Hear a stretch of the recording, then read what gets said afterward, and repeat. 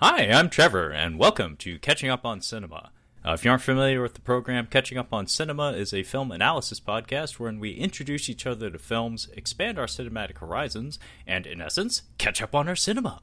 So, it is the month of January 2022, and is once again that very special time of the month wherein we do our very special Tales from the Shelf episode. But in joining me in this endeavor, I have my good buddy Brad from the Cinema Speak podcast. How's it going, Brad? Oh, it's going great. Glad to be here. Thanks again, Trevor. You know, it's a new year, but same Blu-rays, if you know what I'm saying. It's nothing's changed for me. Still collecting that physical media and excited to show off some aspects of the collection. Oh yeah, this is always a grand old time. I love doing this very special project we run every month here on Catching Up on Cinema. I don't know, it brings peace to my soul to be able to not only collect, occasionally watch movies, but also discuss them and explain why I hoard the things that I hoard. But as evidenced by the ever-growing antenna just above my head here, those films, Brad, I will tell you this much, like, you'll be very proud of me. That is not backlog stack. That is actually recently watched stack that's going directly up Raul Julia's asshole. But as you can see, it's getting very near to the ceiling. So thankfully, I have been getting some watching in lately. Unfortunately, I've also been getting some purchasing in. It's off screen at the moment, but there is most certainly a backlog there. But before we get into things, being as we're chit-chatting here, any noteworthy purchases for you? Any noteworthy pickups in the Blu-ray world for you? You know, I haven't bought too much since the new year. I guess I'll mention, in November, I bought a few Criterions in the Barnes & Noble sale, including the big one. I bought the complete Jacques Tati collection. Yeah. Which I've wanted to watch Playtime for a while. And I would have bought that film separately because it used to be a separate Criterion release on its own. But now I think you have to get the whole box set, so I've been holding off on it. Finally decided I got to dig into this guy's work because I hear so many people saying, oh, this is very Jacques Tati inspired. And I'm like, I don't know what the hell they're talking about. So I bought that. I got a few Blu-rays and 4Ks as Christmas gifts, including The Last Duel I got on 4K, which was a very nice gift. First time watch for that one on 4K, and it looked gorgeous. So yeah, I've taken a little bit of I pumped the brakes a little bit in the last few weeks at least, but I'm sure it's going to start up again soon. Oh yeah, no, I pumped the brakes pretty heartily after the holidays. My brother and his wife, like they splurged on me. They got me a nice little stack of some awesome movies that I've mostly have yet to watch. I've bought through a couple of them, but in terms of like pickups since the holidays for me, I think I only have one, and it's of course a Scott Adkins film, which recently dropped, I believe this month. That would be the Dolph Lundgren directed and starring film Castle Falls. So that's yet another collaboration between Dolph Lundgren and Scott Adkins. They've been involved in at least 3 or 4 different movies over the years. They've thrown hands at each other in at least 3 out of the 4 of those. But yeah, this one is directed by Lundgren. It's getting okay reviews. Nothing that I'm like super hyped about, but it has 2 guys I like, and I'm curious to see what Dolph's directing ability is like, because I know he's directed more than one film in the past. But not any that I've personally seen. But yeah, for me, I think that's literally the only pickup I have since the holiday gift-a-thon and whatnot. But that's not what we're here to talk about. Today, we're talking Tales from the Shelf. And said tales, as I had mentioned up top, are going to be concerning the realm of television. So normally, Brad and I, the way we conduct this show, and this is how we're going to be doing it today for sure, Tales from the Shelf serves as a exhibition of our respective film collections. So you may have noticed your viewers, hopefully viewers, definitely listeners, that both Brad and I have pretty solid physical media collections. That would be DVDs, Blu-rays, and 4Ks. Mostly just Blu-rays and 4Ks for Brad, because he has pretty hardy stigma against the DVD format. Yeah. But today, in particular, we're going to be talking about discs that we own from television series or streaming series or what have you, just series format viewing. So as is the norm, I'm going to be tossing Brad under the bus to kick us off and exhibit our first pick here. So Brad, what is your first terrific televised pick? Well, I will say I actually do own quite a bit of TV on DVD because it seems like that was when people were buying television shows physically the most, was the DVD era. Definitely has slowed down during Blu-ray and certainly 4K, very few 4K TV releases. Now, I did not pick any of those out to highlight any of the DVD picks because they're dead to me. I can find them in better quality on most streaming services anyway. So we're sticking with Blu-ray only for this one. But I'm going to come out with a strong one, I think. And, this is on YouTube. You can watch this podcast on YouTube as well. Not my pick, the podcast itself that you're listening to or watching. And I feel like this is a good pick for, the YouTube crowd. It really, might be a bit of a film bro pick. It might be a little obvious, and I think it is a little obvious, but, it's still good. And I'm going to go with the complete series of Breaking Bad. Breaking Bad, the complete series, which comes in this amazing packaging. Now, I do really like Breaking Bad a lot. I think it is a great show. A little obvious. I'm glad it got the attention and love that it deserves, but, let's be honest. The ending... It hit all the expected beats. Didn't really do anything no one was expecting it to. But beyond that, this is an awesome set. And I love the packaging of this in the barrel here. You can pop it open.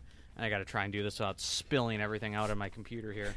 But you pop open the barrel. You got all the discs in there like that. You got a nice little booklet, pamphlet thingy here that has all the episode guides. And just really cool how they... I don't even know if this is practical, but just how the discs are in these metallic cases here. You pop it up and it's magnets, which is, cool in and of itself, but they actually, of course, any Breaking Bad fan will know the classic Magnet episode, Magnets bitch, that famous line. So just, really unique and kind of cool, and I really dig that, I have to say.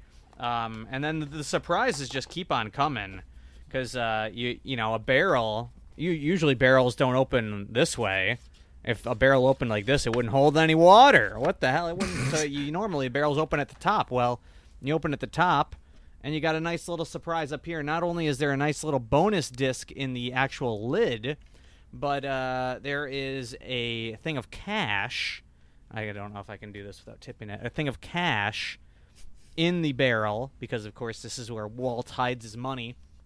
And I do believe that in here, in this cash, is a t-shirt, but I haven't opened it because it kind of it takes away from the, you gotta have the money when you open the barrel, right? I think it's I want to say it's a Los Pollos Hermanos shirt, the fictional chicken restaurant in the show. I'm not gonna wear it. If I really wanted to wear that, I could buy a shirt like that separately. And there's also a Heisenberg Breaking Bad pin inside as well. So really, just an awesome set. I think I've watched these. I think I watched through the series on Blu-ray at one point. Maybe not. Maybe I never actually watched anything on this, and I spent all that money on it. But I'm glad that I did. I will say that I did really get pissed off at Sony Home Entertainment, because when this was announced, I was like, oh, this is amazing. I got to buy it. And, you fork out, I forget how much it was. I'm sure it was over $100 for this complete series set. And you're like, all right, I've got this. This is the best you'll ever get. And I remember, a couple of years later, it was before the spin-off series Better Call Saul came out. They re-released the bucket that was previously out of print, and now it contained even more bonus features. And I'm like, they really screwed me on that, because I was one of the true fans that bought it first, and then it sold out, and now there's even an even better version with more bonus features. Get real, Sony Home Entertainment. They're dead to me after that. But it is a pretty awesome set there. Really, really good stuff. Yeah, you are a proud owner of a legacy bucket, not that second run bullshit. That's true. First edition bucket owner right here, bro. I'm not a poser like some of these fake fans who only discovered the show on Netflix. Get real. I was watching it on AMC. Come on. Yeah, actually, that's when I was watching it, and that was only the first season. I had an office job and a really cool boss that he would just put on things like on the office television, and we actually just like went through the first season on AMC. And we also watched a lot of Batman '89 and a lot of James Bond. That was one of the coolest offices I've ever worked in. But it's a cool job. Yeah, no, cool guy too. I'm still very close with him, but unfortunately, I'd never kept up with the series after that. I just kind of dropped it after that. It wasn't so much I dropped it. I actually was very happy with what I saw. I really enjoyed that first season. I think it was just a combination of not having ready access to television and streaming. Like I just didn't have access to things at that point in my life. Yeah. So I just kind of wrote it off as like, oh, maybe I'll get to it someday. And to date, I have yet to do so. But goddamn, Brad, that is a handsome package. That is quite a handsome package. Holy shit, not only the packaging quote gimmick, and that's not meant to be pejorative. That's a really awesome concept, and it's doubly so because it actually factors into like fan service as well. And those magnetized cases for the individual discs, I've never seen anything like that. But that's really secure. Like that looks very clean and secure. That makes me a collector very happy.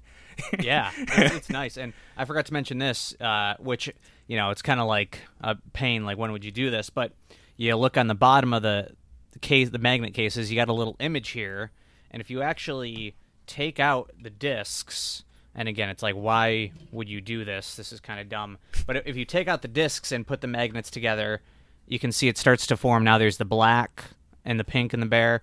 If you take out all the discs and put all these for each season, it forms a key image from that season. I mean, I don't know if they're like wanting you to scratch up your discs by removing them all at once, and then you have to buy more. I don't know. Gonna need another cool bucket concept over here. Yeah. And, I'm not like the biggest fan of these like monster box sets. Like, I kind of hate, like, you got to put them, where are you going to put them? Like, bleh. But I like that this one doesn't even try to be, like, an actual box. Like, this isn't even trying to be on your shelf. Like, it knows it's got to go somewhere special. It's got to go on the top of the shelf or something. So I appreciate that. And, yeah, it's quite cool. Very, very nice. Very sleek. Yeah, it helps, too, that the show has a good reputation and is, for like all intents and purposes, legitimately very, very good. So it's like, as a conversation piece, it's a good one to have. Unlike my gaudy Nakatomi Plaza tower, that I swear the only reason I bought that is because I bought it directly through like the 20th Century Fox like Studios website, and for whatever the fuck reason, it was cheaper than like the standard just like cardboard slipcase one for all 5 Die Hard movies. And I was like, sure. You do whatever, you justify it however you need to, however you can sleep at night with that thing. It is such a fucking eyesore, but I'm telling you, like, legitimately, that's the reason I got it, is because I was like, this is actually cheaper than buying all the movies in just like a simple little box. It's like, sure, I'll have a big dumb fucking tower on my shelf. I love Die Hard 1. Yeah, I think for a conversation piece, I think you need to really make a statement and take that and decorate it as your Christmas tree, and fall on the Die Hard is a Christmas tree debate. That way, whenever somebody comes over, you can really like grill them. Like, don't you think Die Hard's a Christmas movie? Look at it, it's my tree. Don't you see? Yeah, I need to decorate it with tinsel and maybe like make like a pipe cleaner Hans Gruber falling out the 40th floor or something. Just like duct tape it to it or something. But yeah, I could totally swing that. But yeah, Brett, that is quite the package. And I'm not gonna lie, as soon as you brought up magnets, because I don't have as deep a familiarity with the show, initially my thought was, how do they work? Yeah. And I don't know, is there any like chance like a magnet could ruin a disc potentially? I mean, they're very small magnets that aren't touching the disc, but never really considered that. Yeah, I don't know about discs. I mean, obviously we have an entire movie with the premise being magnets harming VHS tapes, like magnetized tape. But I don't think I've ever heard of anything like that involved, like for optical discs and whatnot. But yeah, and one would hope they designed the packaging of their barrel box set to not harm the discs housed therein. I haven't used any of the discs in years, so I might have to. Maybe I'll pop one in tonight, just make sure it still works. Come on, baby, hold together. Shit. Yeah, I figured I started with that one though. I had to come out guns blazing. Yeah, that was a shot across my bow, Brad. Goddamn, I don't have anything else that cool. I'll be honest, but still great stuff. So keep on tuning in. But, that might have been don't turn it off yet. Yeah, we haven't peaked that early, but shit, that is quite the statement to make. So I'm gonna have to challenge that accordingly. This is part of folks. This is part of why I have Brad go first. I like him to be the tone setter because, in general, like in life, in podcasting, I feel I do a lot better complimenting others, like playing off of other people's rhythm and whatnot. So I'll try my best to match you, Brad. I don't have anything quite as prestigious as a fucking barrel, a magnetized barrel with a t-shirt, with a fucking t-shirt in it. Unopened t-shirt. Yeah, but I think I got something nice. By the way, okay. The t-shirt reminds me of my old Spider-Man 3 DVD that came with like a Lucha Libre style like black Spider-Man mask. But like nice. My dumb ass pulled it out thinking, oh, it's fucking sweet, a Spider-Man mask. And then of course it's like for a child. So I pulled it out and I couldn't get it back in. So I pulled it out thinking, oh shit, I get to run around looking like black suit Spider-Man all day? Fucking sweet. My head's too fucking big, man. It sucks. Bummer. They should have had an adult version. Like they should have specified. I should have wrote a nastygram to Sony and been like, yeah? Motherfucker, I bought your DVD and I can't fit your Spider-Man mask, and I have a small head. I do have a small head. You can't see it on the webcam, but my head is not very big at all. Goddamn. Yeah, it's a good point. I actually don't know what size T-shirt is included in this. I never thought about that. I mean, it's American, so fucking huge. I bet you it's an XL. I would guess XL. I mean, if they're wise, like if they want to appease the fan base, I think it would be wise to just go for broke and make it a big one.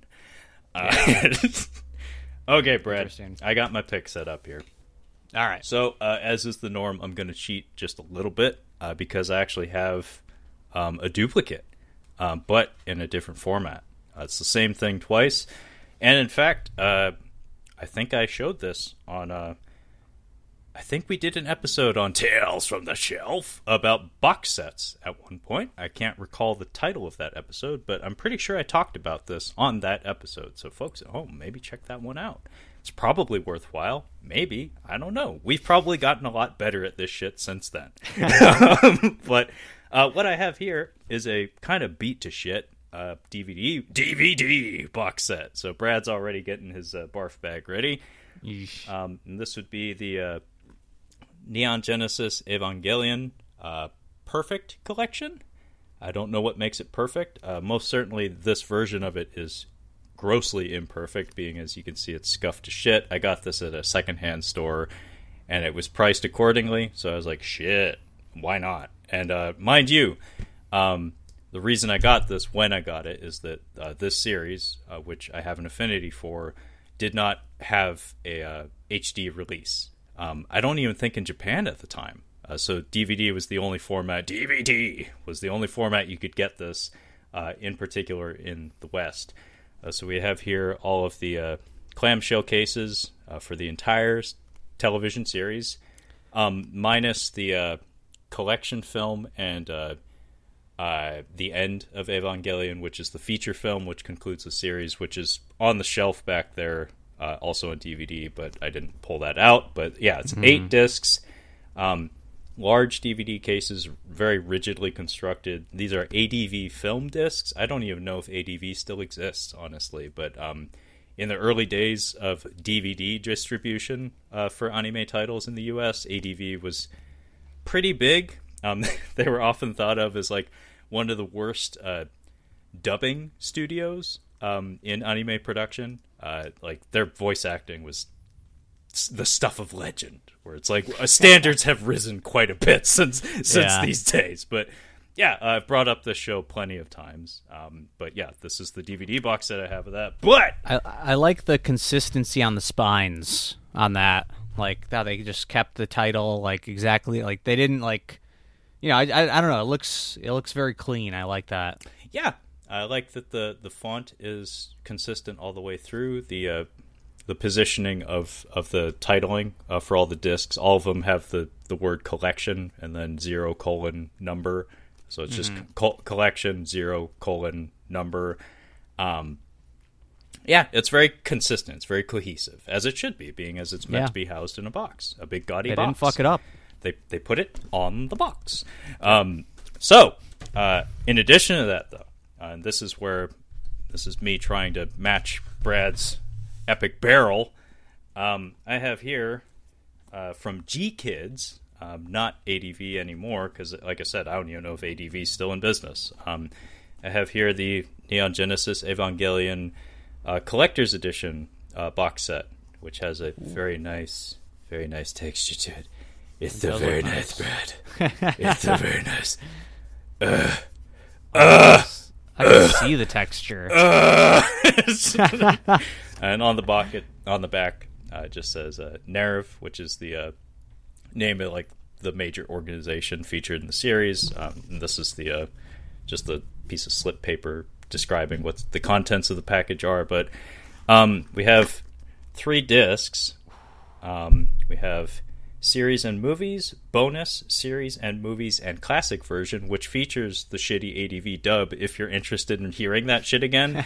Kind of like, I think they did the same with Akira, maybe.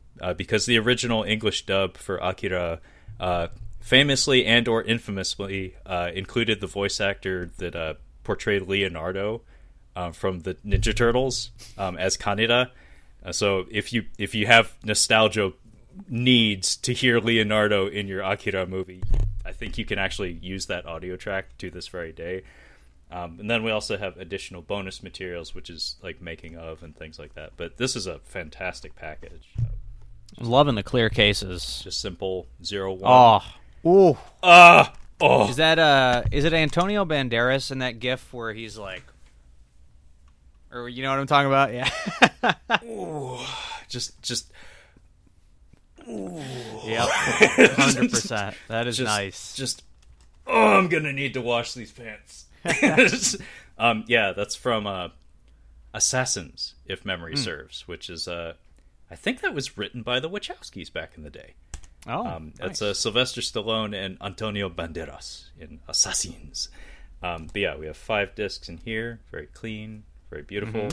And yeah, the color scheme here is black, purple, and green, which this 0-1 matches the mecha that also has the designation 0-1. Same goes for the other 2 discs, which are red, yellow, and black, and yellow, like kind of beige and black. But in addition to that, we also have dos booklets. This one houses some art cards, which I'm going to destroy in trying to open, so I'm not going to. Don't do it. Don't do it. And then this is just kind of like you would find in like a CD or a record album. Just a brief encyclopedia and illustrations of all like the major art elements and mecha featured in the series. And also, as I mentioned, the DVD of the end of Evangelion is not included in that DVD box set that I showed you. However, that film is included in this box set on Blu-ray for the first time in the United States. So it's kind of a big deal. And I have yet to actually watch this. I've certainly watched that DVD series at least one time through, and I watched the series previous, like via bootleg a long time ago. But yeah, Evangelion. I don't know what it is about it. It has a lot of fucking problems, but It hit me at the right time. We'll just say that much. I was about like 11 or 12 years old when I first saw it, and something about it spoke to me at the time, and so I just kind of like carry it along with me throughout the years, and I have a love-hate thing with it. But apparently I care enough about it that I buy fucking box sets of it twice. Well, that was second one was a real nice box set. That was real good. Was there? Am I going crazy, or was there some sort of release from? Was it that series, or that was there a movie of that came out this year? I feel like I heard something Neon Genesis came out this year. Maybe I'm going crazy here. I think you're right. It may have been 2020 or 2021, but Amazon. Yeah, I guess this year. I'm talking. Yeah. Amazon did obtain the rights to the last movie in what's called the rebuild of Evangelion. So it's 4 different movies that are kind of like a semi-retelling of the television series, but then it takes a hard pivot at one point. I think at the end of the second movie, it's just like, oh, we're not doing that anymore? Nobody told me. Mm-hmm. And actually that makes for like some exciting news by the time you get to that last one, where it's like, okay, it took 2.5 movies, but we're officially like in uncharted territory now, so we're actually taking steps to tell a new story with a fuck ton of money backing the animation budget. And also remember, this is the brainchild of Hideaki Anno, who is, of course, the director of Shin Gojira, and has since risen to such prominence in the Japanese film industry that Shin Gojira won the equivalent of the Japanese Academy Award for Best Picture. And since then, he's just been given the keys to every fucking castle in town. There's a Shin Ultraman movie that already has a teaser trailer. There's a Shin Kamen Rider, which also has a teaser trailer. These are both franchises that have existed in Japan since the 60s and the 70s, respectively. And he's being tasked with revamping them for the current generation, just based on the success of Gojira and his Evangelion project that's been going on for decades. But I have yet to actually watch that last rebuild of Evangelion film, even though it was readily available and free on Amazon Prime. For whatever reason, I just never got around to it. But now that it's on my mind, maybe now is the time, Brad. Yeah. Well, it's there whenever you're ready for it. Well, I hope so. It's like, no, we're gonna jack up the price now. Trevor's interested again. But yeah. I'm happy with that package. I really am excited to see what the series is like in HD, because from a visual standpoint, from an audio visual standpoint, it was always excellent. So to see it in ultra crisp HD is something that will be very exciting for me personally. But yeah, that's probably the grandest box set I have on offer in terms of TV content. But enough out of me, Brad. What's your follow up to the Great Black Barrel gonna be?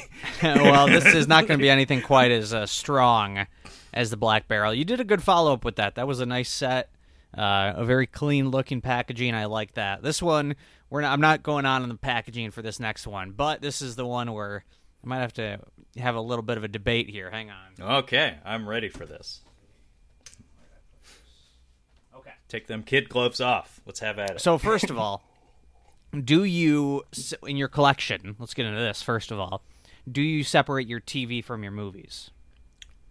Brad, please don't turn off the webcam, but no, I don't. Okay, we're already strike one. This isn't even going to be a debate then. There's nothing to debate anymore. Strike 1, 2, and 3 in one go. Yikes. Yeah, we're going to have to do a little bit of reorganization over there, I think. But let's just say hypothetically you do. Let's just say hypothetically you do separate, as you should. Okay, as I should. This is America, goddammit. Yeah. We were living in a society the last time I checked. Well, let's say hypothetically you do. I think there's a few things that fall into a few gray areas. So, like, for example, a TV movie, a made-for-TV movie. Let's say hypothetically you do. Would that go under movies or TV? If you hypothetically did, where would you put it? I would put that among my movies because You're right. See, okay, you because got that right. It is a feature length, therefore it is a film. It's a movie. You got it. You got it. This one, I think this is a bit of a... it's actually not a gray area, but I feel like people associate it in a gray area because I think a lot of people think of this as a movie. And maybe you do as well. I hate to break it to you. This ain't no film. This ain't a film. This is a TV miniseries that aired in 2 parts, and it is Stephen King's It. Stephen King's It, which I know a lot of people think of it as a really long movie. I see tons of people logging it on Letterboxd. No. No. I know people log a bunch of shit on Letterboxd that they shouldn't be logging, but this one is another one that, no, it's not a film. You can check. It did air over 2 nights, so it is a miniseries, and that's why it goes in television, even though it's in a single case, even though it's a single disc in a cheap Blu-ray recyclable case. This goes on TV.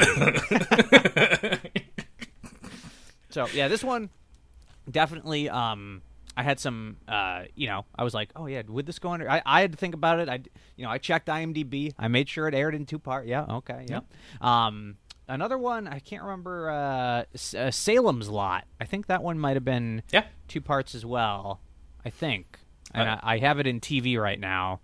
And I don't want to say 100% that it did air. I'm assuming I did my research. I'm assuming. But that one might be even more of a gray zone. But, yeah, Stephen King's It. It's a great miniseries. It ain't no film. It's not. I mean, it's not great. But, I watched it a lot as a kid. And I'll say, I watched it at a pretty young age. It did scare the hell out of me. It was one of those things when you're a kid and... there was just, especially in that first part, there were some terrifying moments for kids, and so terrifying that I watched it, and I hung out with a couple of my cousins, and I was telling them, I was like, hey, you guys, and, it's like I was watching all the shit that they weren't allowed to watch just yet. I was like, hey, you guys ever hear about It? They're like, no, what's It? And so I described it, and I described some scenes from It in such great detail that the next time I hung out with them, I got in trouble from my aunt because my cousin was scared to go to bed. So that either tells you how scary the miniseries is or how good a storyteller I am. I don't know.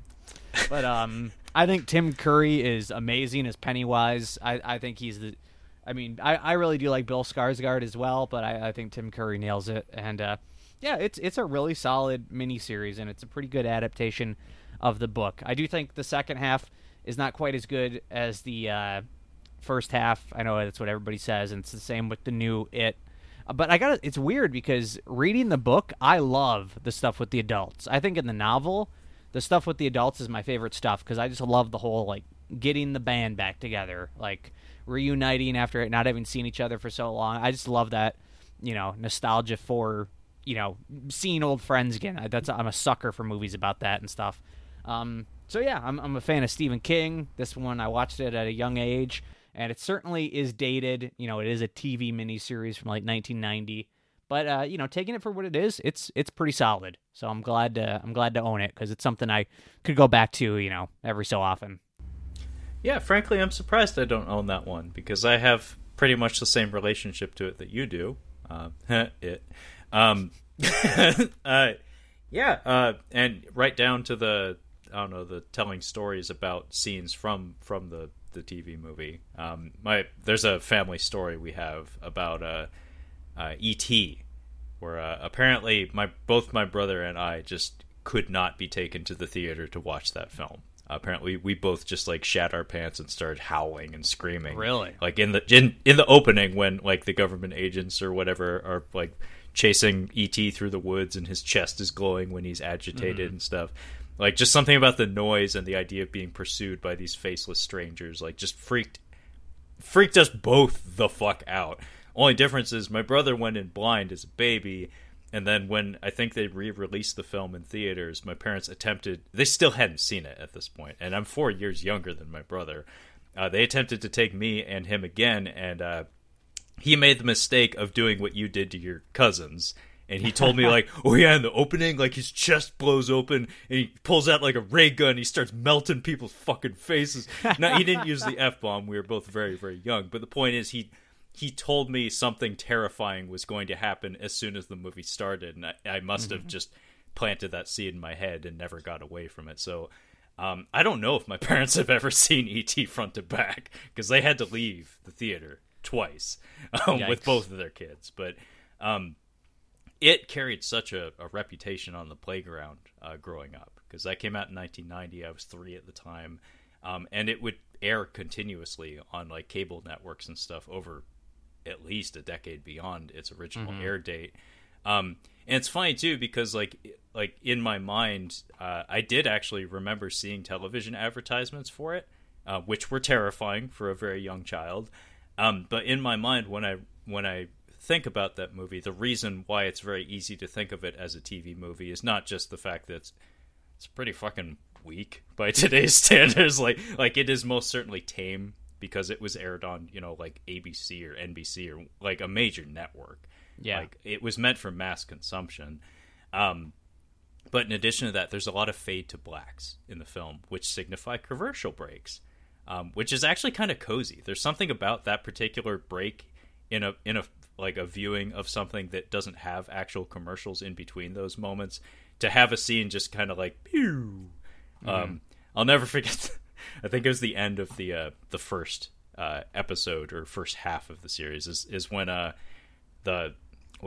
Stanley writes the word "it" on the bathroom tile in blood. Yeah. And the cutting back and forth between his wife's face and the wall, and she's just like, and it starts to fade to black prematurely, and she's like, "Oh!"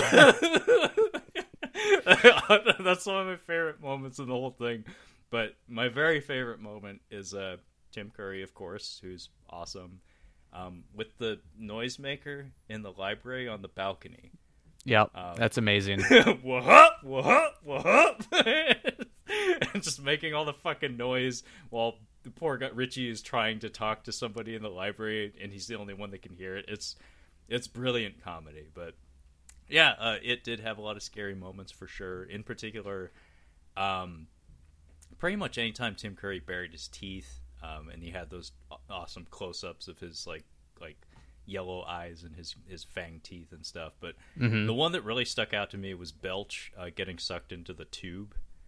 He gets like bent over at an unnatural angle that requires some degree of flexibility, and there's like a big light beaming out behind him. It's not a grisly effect or anything. It's just a really striking image, especially for a kid. But this is the point in the conversation, Brad, where I'm going to have to focus a little bit towards the remakes, because I'm just curious. Like I know you most certainly reviewed those for your show, the Cinema Speak podcast.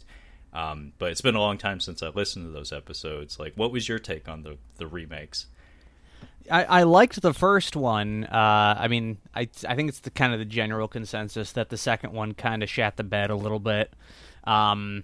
Yeah, the first one was fun. I didn't think it was like amazing by any means. And I like the young cast. It's just the second one. It's like way too much focus on CG. Like I think of there was like a big monster creature, like a big woman or something, and it was CG, and it looked garbage. It was so like not scary at all, and yeah, it was definitely a disappointment. And just because the first one was such a success, they felt the need to also have to include the kids in this one, which that's an element of the book where they're going back and forth between the two, but it just felt like having to de-age the kids kind of looked like garbage, and yeah, it was not strong, not like terrible by any means, but it was definitely a letdown. Yeah, I mostly agree. I really did not enjoy that second one. I do think one strength of a lot of Stephen King's work, good or bad, is that it's just eminently watchable. Mm-hmm. Like it's just something about his arrangement to his stories and his characterizations that just is very cozy. Like it's very easy to just like put on and kind of not completely engage with, but still kind of get some measure of entertainment from. So it has that going for it, because the characters are as they're meant to be represented. They're mostly faithful to how we've seen them in the past. But there's just not enough meat on the bone in the second one, and they try to replace it with they try to fill in it. And by the way, its runtime, if memory serves, was real bloated. Like, they pad it out with just fucking noise. And by the time you get to the last half hour, it's just like, what are we doing, guys? Like, I know there's supposed to be a, quote, big spider at the end, but, like, it didn't have to be that, and we didn't have to have it interact with the cast in that manner, because the biggest strength to that first one, if you ask me, because I do actually quite like that first chapter quite a bit with the kids.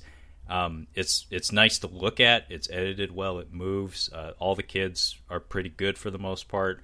There's a few storytelling hiccups that's like, I'm not sure if that was wise, but one thing that I really took away from that stuck with me was Bill Skarsgård being allowed to be in the room with the kids. Like, when he gets physical with the kids, it's alarming. Like, that's something that, the television movie version with Tim Curry's great. Like, his portrayal of Pennywise is spectacular. But there's certain things that Bill Skarsgård's allowed to do with a more intense film that worked really, really well. Like, when he's teasing the kids and, like, putting his jaws over their head and, like, just scare the bejesus out of them and stuff. Like, it adds a level of intensity that, for whatever reason, they totally discard in that second one, where it's like, what would make the clown more scary? If he was giant and had crab pincers. It's like, okay, sure. Whatever. It's also the thing where, with the length, like, the first one was such a success, they were like, oh, it's got to be this huge send-off. Like, people loved that first movie. It's like, all of a sudden, we got to treat these characters so preciously. Like, we have to see them as kids again. Everybody loved them as kids. And it's like, don't, it'd be one, if they had filmed those movies back to back, they would not have put so much reverence on, like, every single character in there. Like, it would have been a lot cleaner. I think it would have been a lot stronger. But, it's something where, like, I like thinking about it. I did only watch the second one the one time. I wouldn't mind doing them back to back again and just, giving them a poke. I don't think I even own the second one on 4K, unfortunately. I think I gotta pick that up. But that tells you how much I was not a fan of it, where I didn't go out and buy it, even though it's like, I know I'm gonna watch it again at some point. Like, come on. Yeah, for real. It's like, that's always a weird feeling, to have two halves of something and one of them is in a different format than the other. I have that with Creed and Creed 2, and it's just like, something's amiss here. Like, that doesn't look right. But yeah, I've seen It Chapter 2 twice, and the second one, I'd like to do that with most movies anyway. The second one just reconfirmed all of the misgivings I had about it the first time. I was just like, it's loud. It just doesn't have anything going on for the most part. It's very dull at times. Like, it just kind of feels like the characters are farting around waiting for the plot to catch up. And its tone is also just all over the place. Like, there are some bits of intended comedy that just fall utterly flat on their face. It kind of reminded me of the worst film I've ever seen in a theater. That would be Frank Miller's The Spirit. We had a situation where a good friend of mine, I was the best man at his wedding, he knows who he is if he's listening, he had this hot streak of just picking the worst fucking shit imaginable for us to go see, and that one took the cake. That was the worst film I have ever seen in a theater, which I guess is saying a lot, but it reminded, like, It Chapter 2 has some moments that reminded me of this beat early on in The Spirit, where Samuel L. Jackson is supposed to have this shocking moment where he, like, throws a fit and he chops a dude's head off, and it's supposed to be like comedy because it happens very unexpectedly and the camera works very energetic, but the whole theater was just like, what the fuck are we doing? Like, nobody even breathed. Like there was no reaction whatsoever. And there's that bit in It Chapter 2 where what's his face gets puked on, and there's like a 80, there's an 80s like sound, like there's a music cue, like there's a needle drop that happens, and it's just like, who thought that was a good idea? Who thought of that? Because they deserve to be fired.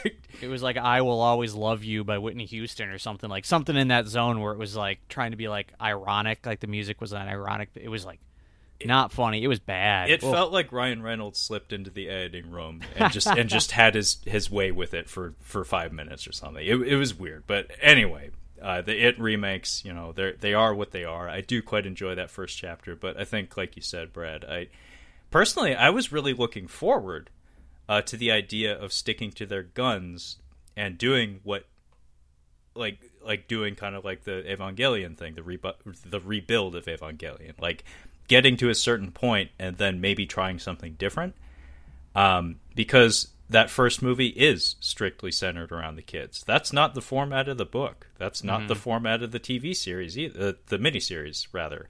I thought it would have been interesting to stick to their guns and just do the adults for the second part. But no, they kind of reverted back to the format of the book after not having done that the first time out. It's a sign of weakness. Like, not necessarily weakness, more just like lack of confidence, I guess. Yeah. And also there's something to be said for the idea of going too big. Like, one of the weirder, more obscure examples that comes to mind is Once Upon a Time in Mexico, where it's like, I generally like Robert Rodriguez. El Mariachi is a fun little movie. Desperado, I think, is a phenomenal, slightly larger movie. And so they decided to up the ante for the third one and do the, quote, epic.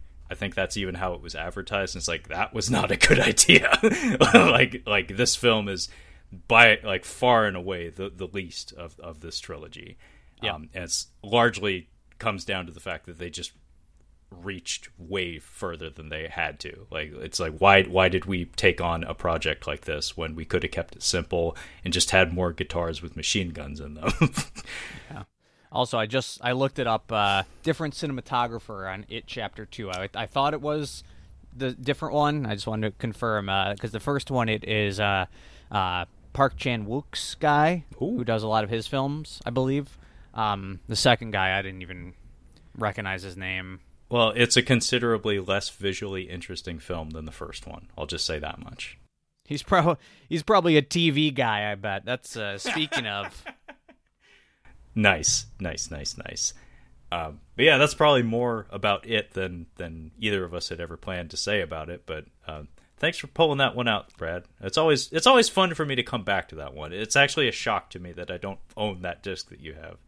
Well, when you do pick it up, make sure you put it in your TV section. Well, first I'd have to make a TV section, Brad. Make sure you make that TV section and then put it in there. Well, first I need to get a bigger apartment in Seattle, where it's a privilege to have a door for your toilet. The Pig episode, folks. Check it out. Kyle and I had a nice back and forth about the woes of living in Seattle, a place where I've lived all of my 34 years and now have to live here, where I'm a proud owner of a toilet door. Yeah, as Nicolas Cage says, fuck Seattle, right? Fuck Seattle. I love Seattle, but at the same time, fuck Seattle. So where do we go from here, Brad? So you had a TV movie. TV miniseries. TV miniseries. Thank you. There's a movie, it'd go in the movies. Get it straight, bud. Get it straight. Thank you for keeping me on track. Thank you for keeping me honest, Brad. Okay, so if we're going to be futzing with formats, I may as well recall again. So this is the second time I'll be doing this. This will be interesting if anybody will find themselves in a position where they're getting tired of me repeating myself, because I'm fairly certain I've brought this up before. So Brad, in the world of Japanese animation, there is something called an OVA. If I say that acronym to you, does that mean anything? Maybe it should, because you said you're going to bring up something you've already brought up, so maybe you've already explained this to me, but I'm going to say no. Okay, well, I most certainly have, but it's okay. It's okay, Brad. We all have day jobs. We all have other things going on, much more important things. It's not that I don't listen, it's just that I don't remember. So an OVA stands for Original Video Animation, and it was a format that emerged during the direct-to-video boom of like cinema, I guess. So pretty much when VHS was gaining ground and video rentals and things of that nature were rising to prominence. So original video animations, or OVAs, were this thing in Japanese animation, in anime, where it was not quite a movie, not quite a series, but somewhere in the middle. So a lot of times it was like a 40-minute bit of animation that typically had enough money and effort put into it, so the animation quality was slightly higher than the standards of like your standard 23-minute televised series. They could exist in a series format, so there could be multiple episodes of an OVA. But in general, they were noteworthy for not quite being feature length, having usually slightly above average animation quality, and either could exist in a singular format or in a series format. It's a very curious thing that it's slightly niche, but it massively appealing to me because I actually like short films. The idea of putting on something that's 45 minutes and looks better than something that's 23 minutes and has 25 episodes is very appealing to me because I like quality animation in general. So what I have here is very similar to my first pick, both an OVA series and a television series, so a TV anime series of the same property. So this is me cheating a little bit, but it wouldn't be Tales from the Shelf if Trevor didn't cheat a little bit. It's my fucking show. Back off. So I have here, purchased at Suncoast Video at the Northgate Mall for probably like $75 fucking dollars. The Guyver, Bio Booster Armor, The Collection. So what this is a OVA collection of 12 episodes of, I think these are roughly 30-minute episodes each, but we have 2 discs housed in here. So Volume 1 and Volume 2. I believe there are 12 episodes in total. And this is from Manga Video, which I believe may still exist. Very similar to ADV, though. I wouldn't be surprised if these folks went out of business as well. But The Guyver is something I've brought up numerous times on Catching Up on Cinema. My cousin introduced me to the manga when I was a little bit young. It's brutally violent is what I'm getting at, Brad. But I fucking loved it when I was like 8 or 9 years old. And I thoroughly enjoyed reading those comics when I was a little kid. And then I got wise to the fact that they did produce animations for this, and in fact, no less than 2 American live-action films. So The Guyver is something that's always been very, very special to me, I guess very similar to Neon Genesis Evangelion, although this one was introduced to me at a slightly earlier age. The funny thing about this OVA series is that Volume 1 is pretty fucking good. The animation quality is quite good. The music by Reijiro Koroku is phenomenal. Look up the soundtrack, Brad, if you're in the mood for some like moody orchestral / synth stuff from the 80s. Very, very good. Same composer as Godzilla 1984.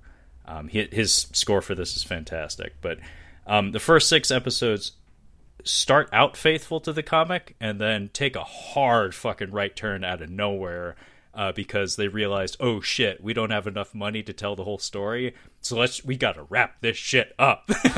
So they just hustle to the finish line, and it doesn't even properly end. It's just kind of like, let's just blow something up and call it a day. Like they just blow up a skyscraper and it's just like, sure, that's an ending. But then I guess they had some like pocket change or something left over, so they decided to squeeze those pennies, or those yen rather, to make 6 more episodes with fucking pennies, and it's so fucking butt ugly. Like the last disc of this is hideous. It's so fucking terrible. But I still watched it a lot because I like this series. But holy shit, the last 6 episodes of this, there's like a couple of bits where it's good, like it's okay, but my god, beyond that, it's just like, is this animated? I can't even weird tell. Yeah, that's always an interesting story behind most animation projects, at least Japanese ones anyway, is budget is everything. Like balancing the books is everything. I didn't even talk about the end of fucking Evangelion, Brad. Did I tell you about that shit? Because, I don't know. Did you? I'm gonna tell you about it. Give me a second. I need to collect my thoughts. This is me talking. Take a deep breath. It's all right. It's gonna be okay. So this fucking series, Brad, they ran out of money. They ran out of money so bad that the last episode of this television series, this 25, 26 episode series, or whatever the fuck, is just a boy sitting in a chair while like, no joke, like sketchpad doodles serve as the visual elements to the animation. Really? They had no money. They had nothing. Wow. So it's just, let's get the voice actors in there. Maybe we can like beg them to record their lines. And then there's like a couple of minutes of legit animation. But for the most part, it's just abstract horse shit. Wow. It actually kind of works. But like, if you actually read into the story behind it, the reason why the series ended that way is they had nothing. They had no money. They couldn't even pay the rent. Jeez. They ran out of money. Sounds like my cousin Jeffrey. All right, we're having fun here. We're having a good time. Hi-oh. Sticking it to cousin Jeffrey. But yeah, that's why they made a movie a few years after the fact, is because the director and the studio were like, well, we developed a fan base, and you know what? There's demand for us to like actually make an ending. And it turns out that the ending they made was this like grossly over-budgeted mess that pissed a lot of people off. And in fact, like, literally does say fuck you to its own audience if you squint really hard during the animation. Like, there's literally like messages where it's just like, thanks for buying a ticket, asshole. Shit like that. Anyway, there's too many stories about that. But anyway, I said this was a twofer, so it's going to be a twofer. So we have on DVD, a grossly overpriced DVD box set purchased at Suncoast. RIP? Am I right on that, Brad? I don't know if we've ever had Suncoast videos near me, so I'm not sure. Okay, well, Suncoast, to me, I always think of it as the place where we didn't really have many places to buy movies. So you went there just because that was the only option. That and maybe Silver Platters if you were lucky. I never bought any music from Silver Platters. I bought a RoboCop DVD there, but yeah, Suncoast was always just like super fucking overpriced. It was, yeah, that might be based on the name, just a West Coast thing, Suncoast. That would be my guess. Yeah. It's like other, like what East Coast has, like coconuts and just like FYE and shit like that, or whatever. Yeah, we've got FYE near me. Yeah, that's still going. I still got one near me. Yeah, I think we have one, maybe on the east side or something. But yeah. FYE never had much of a footprint out here in the Seattle area. But in addition to that OVA box set, I have a Blu-ray box set of a remake series. So The Guyver, The Bio-Boosted Armor, but this is from the 2000s, and features that gross fucking slightly digital animation that just like makes me puke like just a little bit in the back of my throat every time I look at it. There's a reason I just don't have as much passion for animation as I used to. It's because I'm not as big of a fan of the way it looks and the techniques that go into it, even though I acknowledge the craftsmanship that goes into it. But yeah, this is a 26 episode series that still could not find its footing in telling the whole damn story, so it actually like still trips and falls flat on its fucking face trying to condense it all. This series was okay. But one thing that was, it also like takes some hard pivots here and there where it's just like, whoa, you're introducing characters and concepts that in the comic didn't happen until like years down the line. So they accelerated things very radically with this 26 episode series. But animation is adequate. The big major bump that this one takes, though, in terms of its quality, is the lack of gore. Because if you've read the Guyver manga and seen the OVA series, that's why young Trevor showed up for the Guyver. And this version aired on the equivalent of like, basic cable in Japan. So it's tame. It's considerably toned down. And for me personally, it was just like, well, it told me a story and I got to see some characters I like, but like in terms of like the fun fireworks stuff that I was showing up for, most of it was excised and toned down to the point that like I didn't get a whole lot out of it. That's a candidate for one of those things that I might end up donating or trading in at some point. I watched it through once, very likely never again. Yeah, that's interesting. I mean, just that whole, what is it, OVN? OVA. Original video animation.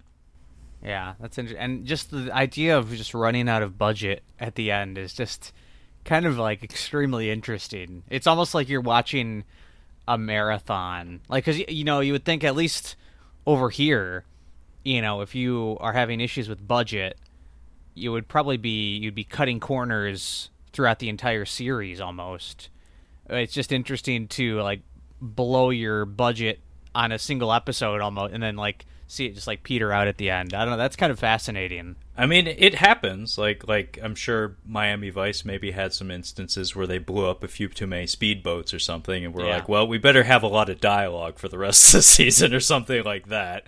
But Evangelion is like a historic example of failing to balance your books because the earlier episodes in particular, the animation is stellar. Only problem is, like you said, it is like a marathon. They kind of exhausted their gas tank maybe prematurely. So the results are great. What we got is for the most part very, very good.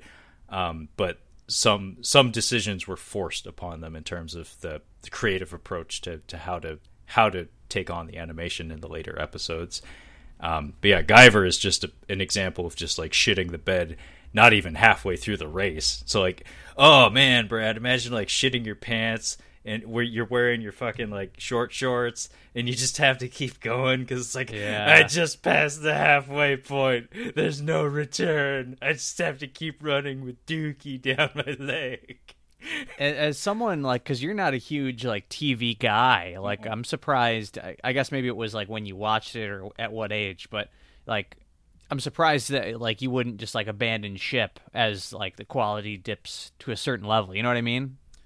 Well, in this case, the first time I saw the whole thing through, I saw both Evangelion and Guyver, the OVA series. I saw like the first 4 episodes of both of them over and over and over again when I was young, and it wasn't until much later on when I was like able to afford DVDs of my own that I would actually go back and rewatch the whole thing.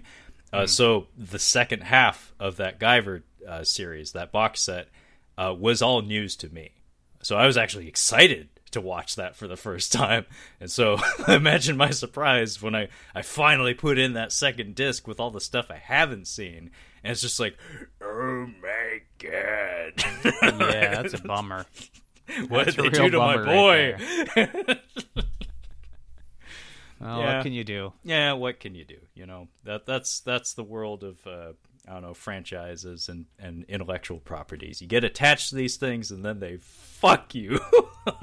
Yeah, I mean we're seeing that a lot with a lot of franchises, a lot of content, and some people they're not going to take it anymore. They go to their subreddit and they go nuts. That Game of Thrones subreddit is still a dumpster fire from what I hear. I think Still? so. I don't know. Fuck. I don't check it. Well, I wait. don't give a shit. Wait, they have that prequel series or whatever on the horizon, correct? Yeah, that's going to be interesting to see how fans react to that, I guess. But Yeah, I guess we'll be able to see quite readily like who's a super fan and who's not. Because damn, in recent memory I can't think of a series that like burned its bridges more harshly than that one. By the time it reached its conclusion. yeah, I was talking about this with my one friend. It might have been in our most recent episode that's coming out in a little bit, but I maybe it was off air. I can't remember. But we were talking about Dexter also really shit the bed in its final season.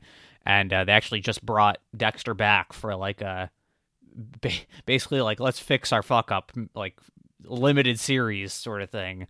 Apparently some people hated that as well. So That's what I've been hearing. It's like, okay, so you came back to fix it and you fucked us again. yeah. Congratulations. Yeah. Jeez. Oh well, what can you do? Yeah. As long as you had fun along the way, that's all that matters. Yeah, I didn't have that with the Guyver, but that first half's pretty solid though. And I'll always have the manga. I'll always have the comic. And also the second live action film. The first one is okay. I've told you about before. That one I think you would enjoy purely for the makeup effects. The tone is just all sorts of fucky, but the second one is a legit solid like sci-fi martial arts spectacle film. And also features David Hayter, aka the voice of Solid Snake in the United States, in the leading role. Oh wow! So it's one of the few times you get to see him on screen, and you get to see him do things like run off a cliff and say "Guyver." Good for him. Good for him. Good for David Hayter. He also wrote The Scorpion King and the first X-Men, if memory serves. So, really? I didn't know that. Yeah, so in addition to being Solid Snake, he's also a screenwriter and Guyver. He's a real Renaissance man, I guess. Wow. Yeah, he has a beautiful head of hair, too. Yeah. Not something I think most voice actors can claim, but yes. Anyway, Brad, that's enough out of me and my Guyver bullshit. What you got next? All right. Let's go with this one. Let's go with this series here.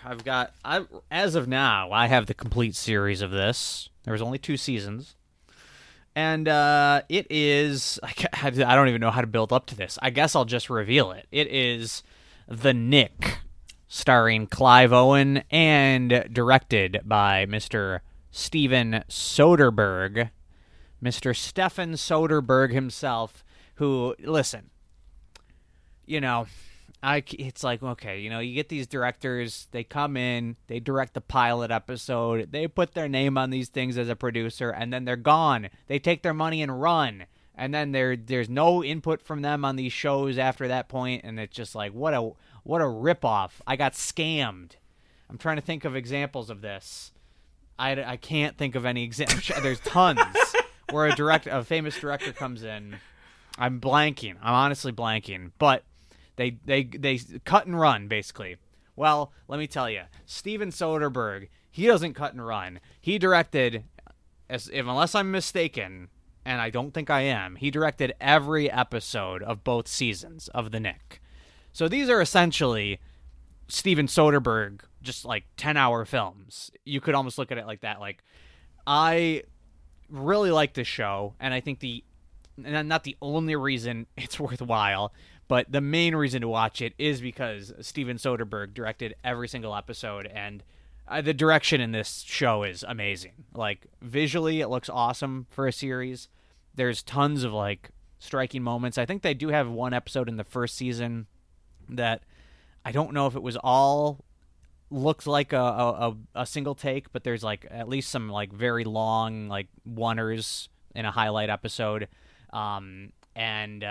It feels like a Steven Soderbergh joint in the best way. And I gotta say, in the last decade, I think he's been killing it whenever he tackles a TV series.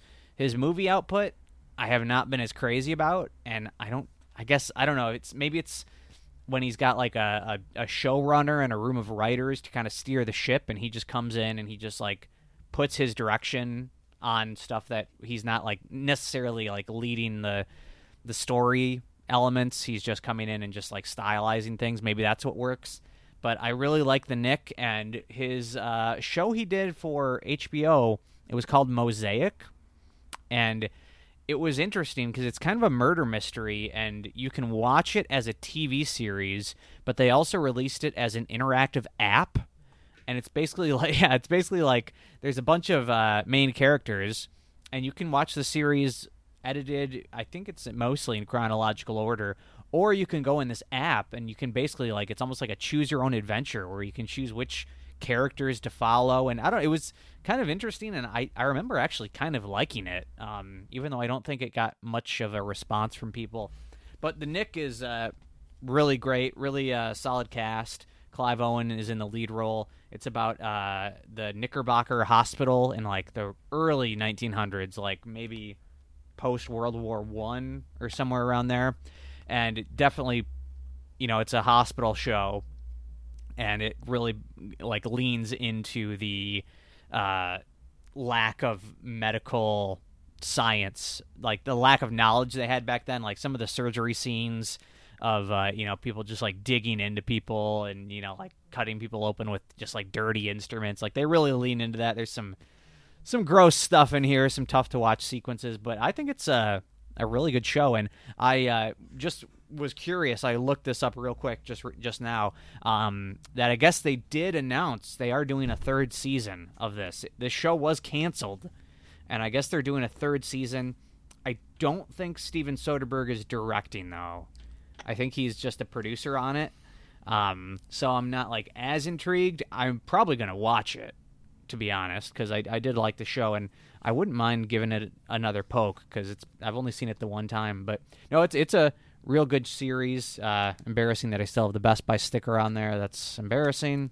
But yeah, I do like it, and definitely it has a memorable ending. I will say I clearly remember the ending of this series, like the big climactic moment of the second season, like the finale. It ends on a pretty high note. So yeah, if you haven't, The Nick is worth checking out.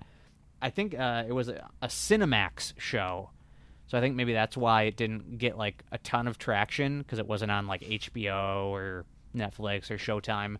I couldn't even tell you another Cinemax show, to be totally honest.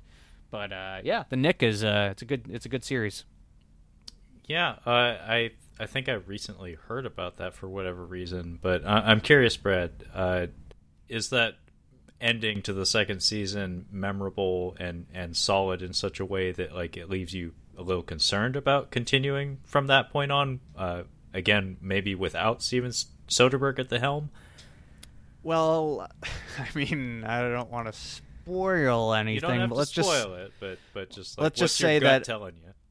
I can see them continuing the show, but let's just say that some characters will not be returning. Okay, Fair enough. At least I hope they won't be returning. I don't know how they could. Oh, that would be dirty pool, man. Like, just like, hang on, Yeah. they're back? What? That was all a dream or Yeah. something. Yeah, I don't. It definitely the second season, it ends on a pretty definitive, like, I felt like they could have done another season, but I was kind of like, yeah, that's a good spot to end it. Like, so I don't know. We'll see. Stuff like that concerns me, man. Like like maybe it's a consequence of getting older and being just like endlessly bombarded with these gigantic franchises, which now, thanks to fucking multiverse stuff, like not only do we have to have franchises, we need those franchises to touch each other now.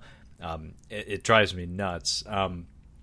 I value stories with ends.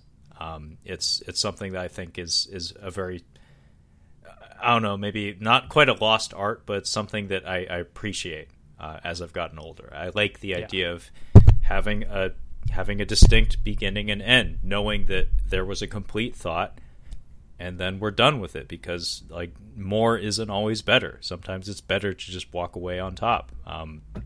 But I hope that the continuation measures up to the quality. Because you're absolutely right. Like Steven Soderbergh's output, especially on television, has, like, I've heard nothing but great things about his TV work, and in particular, like, referencing the episode that I just recorded for Catching Up on Cinema, One Shot, James Nunn's One Shot. I droned on and on and on about the notion of ambition being readily apparent or evident in the viewing of a film. That's something that I really appreciate, is watching a thing and having your logistical brain operating and like being curious about the efforts that the filmmakers had to go to actually present the product that you're now enjoying.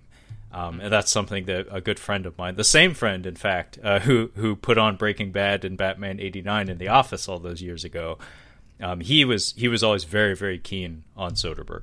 He was the guy that always championed him. He was like my one friend that was like a super fan of Soderbergh. And one thing he always tried to hammer into my head was like, one thing about this guy that, like, I don't care who you are, you have to appreciate, is that he always strives. Like he's always excited to try new things. And like you said about the stylization in The Nick, it's like maybe that's where he's at in his career, where it's like maybe you'll get the most out of him if you have a support system in place for him, and you can pull him in and make the best use of the tools he has, because he has the goods. And it's continually amazing some of the things that some of the, like, again, quote, gimmicks, not meant to be pejorative, but like some of the styles in which he approaches his films. Like, didn't he have like a cell phone film maybe shortly after the release of Tangerine?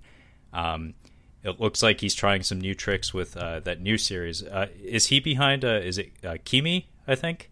Yeah, I think that's a film, though. I think that's a film? Okay. Yeah. It looked like again, very very highly stylized. It looks like there's some effort being put on display with that one. Point is, Soderbergh always fucking shows up. And even if he's not like a personal favorite of mine, I respect the hell out of him. Yeah, I mean, his last film was No Sudden Move, and with that one, people made note of the lenses. He was using some very old school lenses, which caused some distortion on the sides of the screen. You know, just kind of like playing with that, and I think that works better in a TV format. I do want to say, I just looked it up, that apparently the third season, I don't know if this is going to be every episode, but at least according to what I've looked up here, at least the first episode of the third season is going to be directed by Barry Jenkins, who did Moonlight. And that's got me not as excited as Soderbergh, but I did really like Moonlight. I haven't seen a ton of his other stuff, but that's, if he does every single episode of the season, I could be in on that. I found an example. Martin Scorsese in Boardwalk Empire. I'm pretty sure he just came in and did the pilot, put his name on the series, and I never watched Boardwalk Empire, but I think he kind of walked away from it after that. So that's an example I found. But. Okay, well, I don't think Kyle watches Tales from the Shelf, but he would have some words for you. Don't speak ill of Boardwalk Empire. I'm sure it's a great show. I'm just saying that if Martin Scorsese actually directed every single episode, I bet you it would have been it would have been an even better show. I mean, no doubt, but from what Kyle's told me, it's very good overall. I haven't watched it myself, but he has fairly aggressively poked me towards it a few times here and there. So maybe that's a someday for me. Yeah, David Fincher, House of Cards. There's another one for you. Yeah. I had forgotten that one. Thanks for bringing that up. Yeah. But is the Nick remaining on Cinemax then? That I don't know. Because is Cinemax even a thing anymore? Well, see, that's what's funny is you mentioned you couldn't think of any other Cinemax shows, and I know there's like a spy show or something. It's like Strike Back, I think is what it was called. I think that was a Cinemax show. And then the only other one that comes to mind is one that I started to watch but have yet to finish, and that was Warrior. Which began life on Cinemax and then I think may have been canceled and then was gobbled up by HBO. And I think it's awaiting like a fourth season or something. It's in limbo at the moment. Because I think Cinemax and HBO are both Warner Brothers properties, so I think there is some crossover there. Yeah. Because I remember when I watched the Nick, the trailers, everything beforehand was showing HBO reels, and I was like, is this an HBO show? And it's like, no, it's a Cinemax show. So okay, well, I may have to check out the Nick, because as it so happens, my girlfriend does have a medical background, and she's not squeamish about surgery scenes and stuff like that. She does like hospital television. The premise sounds very interesting to me. I generally like Clive Owen as well, and the Soderbergh factor is not to be denied. So that is something I should sign up. Yeah, I'll have to run that by her. I'll let her know there's a show called The Nick, and it has some surgery and mustaches. It's got Andre Howland in it. He kind of took off a little bit. I think he was in Moonlight. He took off a little bit. His stock has risen. Bono's daughter is in this. If you're a U2 fan, his daughter is in this in a lead role. I mean, just a stacked cast. Okay. Well, anyway, I guess that was the Nick. So, what am I gonna pick to compliment the Nick? Shit. Okay, I think I have a good pick for that. Grey's Anatomy. I don't know how often the girlfriend listens to the show, but she's got a real problem with that show. Oh, really? Oh, yeah. She watches a lot of Grey's Anatomy. Oh, she's got a problem, isn't she? She enjoys it too much. Oh, yeah. Okay. Oh, yeah. She's got a bad habit. She hates. Same with my girlfriend. She hate watches it though. Okay. We refer to it as Doritos, where it's just this is just this is not substantive in the least, but it gets you through to tomorrow. I don't know. The little bit I've watched of it, it's trash, but there is something about it where it's kind of I'm glad I don't, but I'm I could see if I actually tried to watch this, I probably would get addicted to it and just want to like you said, hate watch it. Yeah, I have seen a couple of episodes like a long time ago. I couldn't tell you what season it was from, but it has a format to it that I think is its biggest strength. Yeah. Is very similar to Stephen King stuff, Stephen King adaptations. It's very cozy. I was teasing the girlfriend about the format to a Grey's Anatomy episode. It's like I can actually just like I can just like leave the room and just like say now when the music cue will hit and we'll start the mopey montage, but then there'll be like an upbeat montage partway through. Then there'll be the bouncy fun music when somebody's befuddled. Then some people will irresponsibly fuck in the hospital at some point, and then we'll conclude with another mopey music cue. And it's just like it's like fucking clockwork. But again, if you're just wanting a warm blanket to curl up with, it's not the worst thing. It's just like having a slice of pie, like shitty pie, you know, like grocery store pie, not like grandma's pie, just shitty grocery store pie. 7-Eleven hot dog, something like that. Anyway, so the only thing I have here that could possibly complement your the Nick is something that I've been super up on, and I'm actually really, really, really excited to conclude because I have yet to finish watching this, but I'm in the midst of it. I'm like 3 episodes away, and this was finally the series that I started watching with a girlfriend because we've been looking for a show. Because we realized we've been together a really long time, but we don't have a show. We don't watch long form things together. It's like that seems to be like a constant thing with other long term relationships. It's like you got to have some shit that you just put on and binge it from time to time. But anyway, I have here Gangs of London on Blu-ray. Bam! Hey, my boy! You knew it was coming. I knew, yeah. As soon as you said, because I think you mentioned that in your last episode, I was like, "Oh yeah. I got to pull this off the shelf. I know this one's coming." Oh yeah, no, I mean it shows how often I bring up shows on the show. Is like I very seldom watch series. It's just not something I do very often. But yeah, Gangs of London, and I think it's telling that it says season 1 here on the slipcase. Mm-hmm. I think it was only just confirmed that there's going to be a second season, so that was bold on their part. But yeah, the reason I picked this one is because Gareth Edwards is associated with this. So that would be the director of the Raid films. And I don't know how many episodes of this he directed. He most certainly did the first episode. But beyond like full episodes, I believe he also directed a lot of the action sequences, of which there are many absolutely brilliantly constructed action beats throughout this meager 10 episodes of television, something which some people would scoff at. For me personally, I was like, oh, thank you, sir. Like thank you for making it only 10 episodes. It's like, for me, that's very appealing, like to know that I only have to commit 10 hours of my life to this thing. But yeah, this had been sitting on my shelf for at least a year, maybe even longer. I was super hyped for it when I first heard it announced. I didn't have access to it right away because I think it was on. It says it's on AMC, but I think it was like British AMC or something. I think it was just AMC in the U.S. I think they had this rights in the U.S. basically. Okay. Yeah. See, I didn't have access to AMC when it came out, so I was like frothing at the mouth waiting for this Blu-ray to come out because I'm very up on this director. I think he's massively talented and again ambitious as well, and it shows.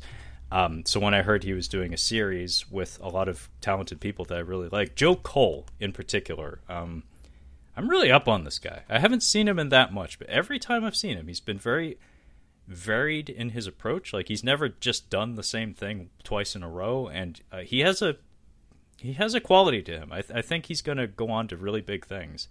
But yeah, I think I've watched 7 episodes of this, and holy fucking shit, their openings and their endings. Like, say what you will about the middle portion of the show. Like, I'm sure there are people out there on the internet, on the Reddit and whatnot. They're like, oh, it was boring. I didn't really get into it in the middle part. It's like, fuck you, man. The way that shit opened and ended, like, I know that's cheating when it comes to television format. In fact, that's a lot of times one of my biggest complaints about series format things is like, in order to convince people of the quality of your product, sometimes that's all you have to do.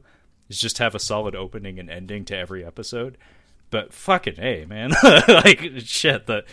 Some of the shit they do in the show, it's just like masterclass kind of stuff in terms of like tension building and just intense, brutal filmmaking, and just the choreography of some of the action beats is truly creative, incredible stuff that has me just like super excited for his next project, which is called Havoc.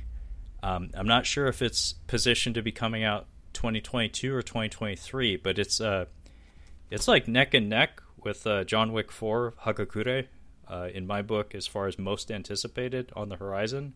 Havoc with starring Tom Hardy from the director of the Raid films, and seeing what this director can do with a Western or quote Western British stunt team as opposed to an Indonesian one.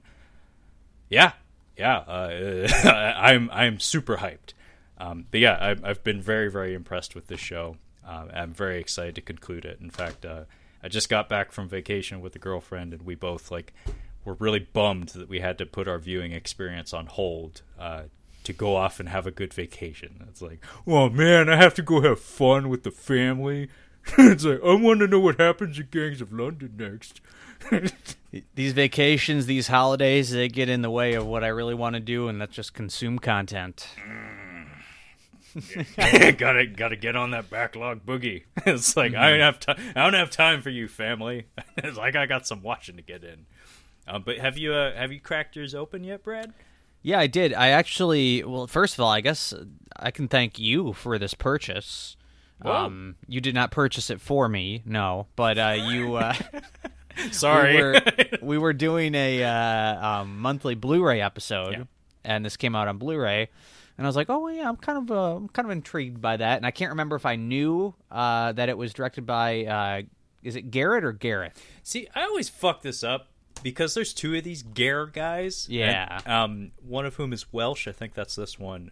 So it's the guy who did 2014 Godzilla and the guy who did the Raid films. It's like Gareth Edwards and like Garrett something or other. Garrett Evans. Garrett think, right? Evans. I get the That's two of them. Way too similar. I know. I get them confused all the time, and it pisses me off. Does he even say on the back here? Like what? Why would you not put his name on here? Yeah, that is some bullshit. I'm gonna have to look this shit up because but, I mix that up all the time. I don't know if I knew that it was directed by him or not, but when we brought it up in the Blu-ray episode, I was like, oh, let me check it out. And my parents still have cable, so I was able to log into AMC. Oh, cool. And it was still on there. And I started watching it, and just my luck that, like, within, I don't know, I think I made it through the first 4 episodes, and then it was removed from AMC. Like, then you had to pay for their premium AMC. You couldn't just use your cable login. So I was like, well, shit. And I was like, I do like this show, and I think it was episode 5 or whatever episode it was, the farmhouse one. You've seen the farmhouse. I have. And I kind of like, I was like, I've heard that's a big one, and I was like, man, I do really want to see that. It's like, if I had seen that episode, maybe I would have been like, all right, I don't need to buy it on Blu-ray, but it's like, fuck, that's the one everyone is like, that's the one. So I'm like, yeah, shit. Even though I've already watched half of it, so I'm basically paying for half the episodes, I ended up buying it. And yeah, I do like it a lot. I kind of think, unfortunately, the second half of the season is weaker than the first, so I ended up paying for the lesser half of the season. But yeah, I mean, I think the action is awesome, really, intense and well choreographed and violent, and the story it's not the greatest, but the performances are pretty solid, and yeah, like you said, pretty much all the episodes start and end on strong notes, and that's enough to keep me going through it. And I did watch the whole thing, and yeah, it's solid. I think it's to its benefit that it's only 10 episodes because they play with the format from episode to episode such that you can tell there's like a thesis statement behind each and every episode where it's like, we're going to try to do this, or we're going to change up the style for this, or we're going to change the POV for this one.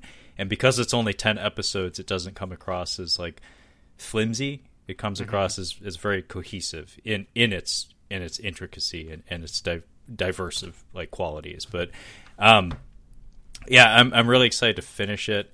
Actually, it's funny. I can't remember the name of your buddy, one of your co-hosts, who had coined the phrase in my mind anyway of action blindness. Yeah, that's Charlie. Yeah, Charlie. Okay, so Charlie, if you're listening and or watching, hopefully watching, because your buddy Brad is showing off his wares.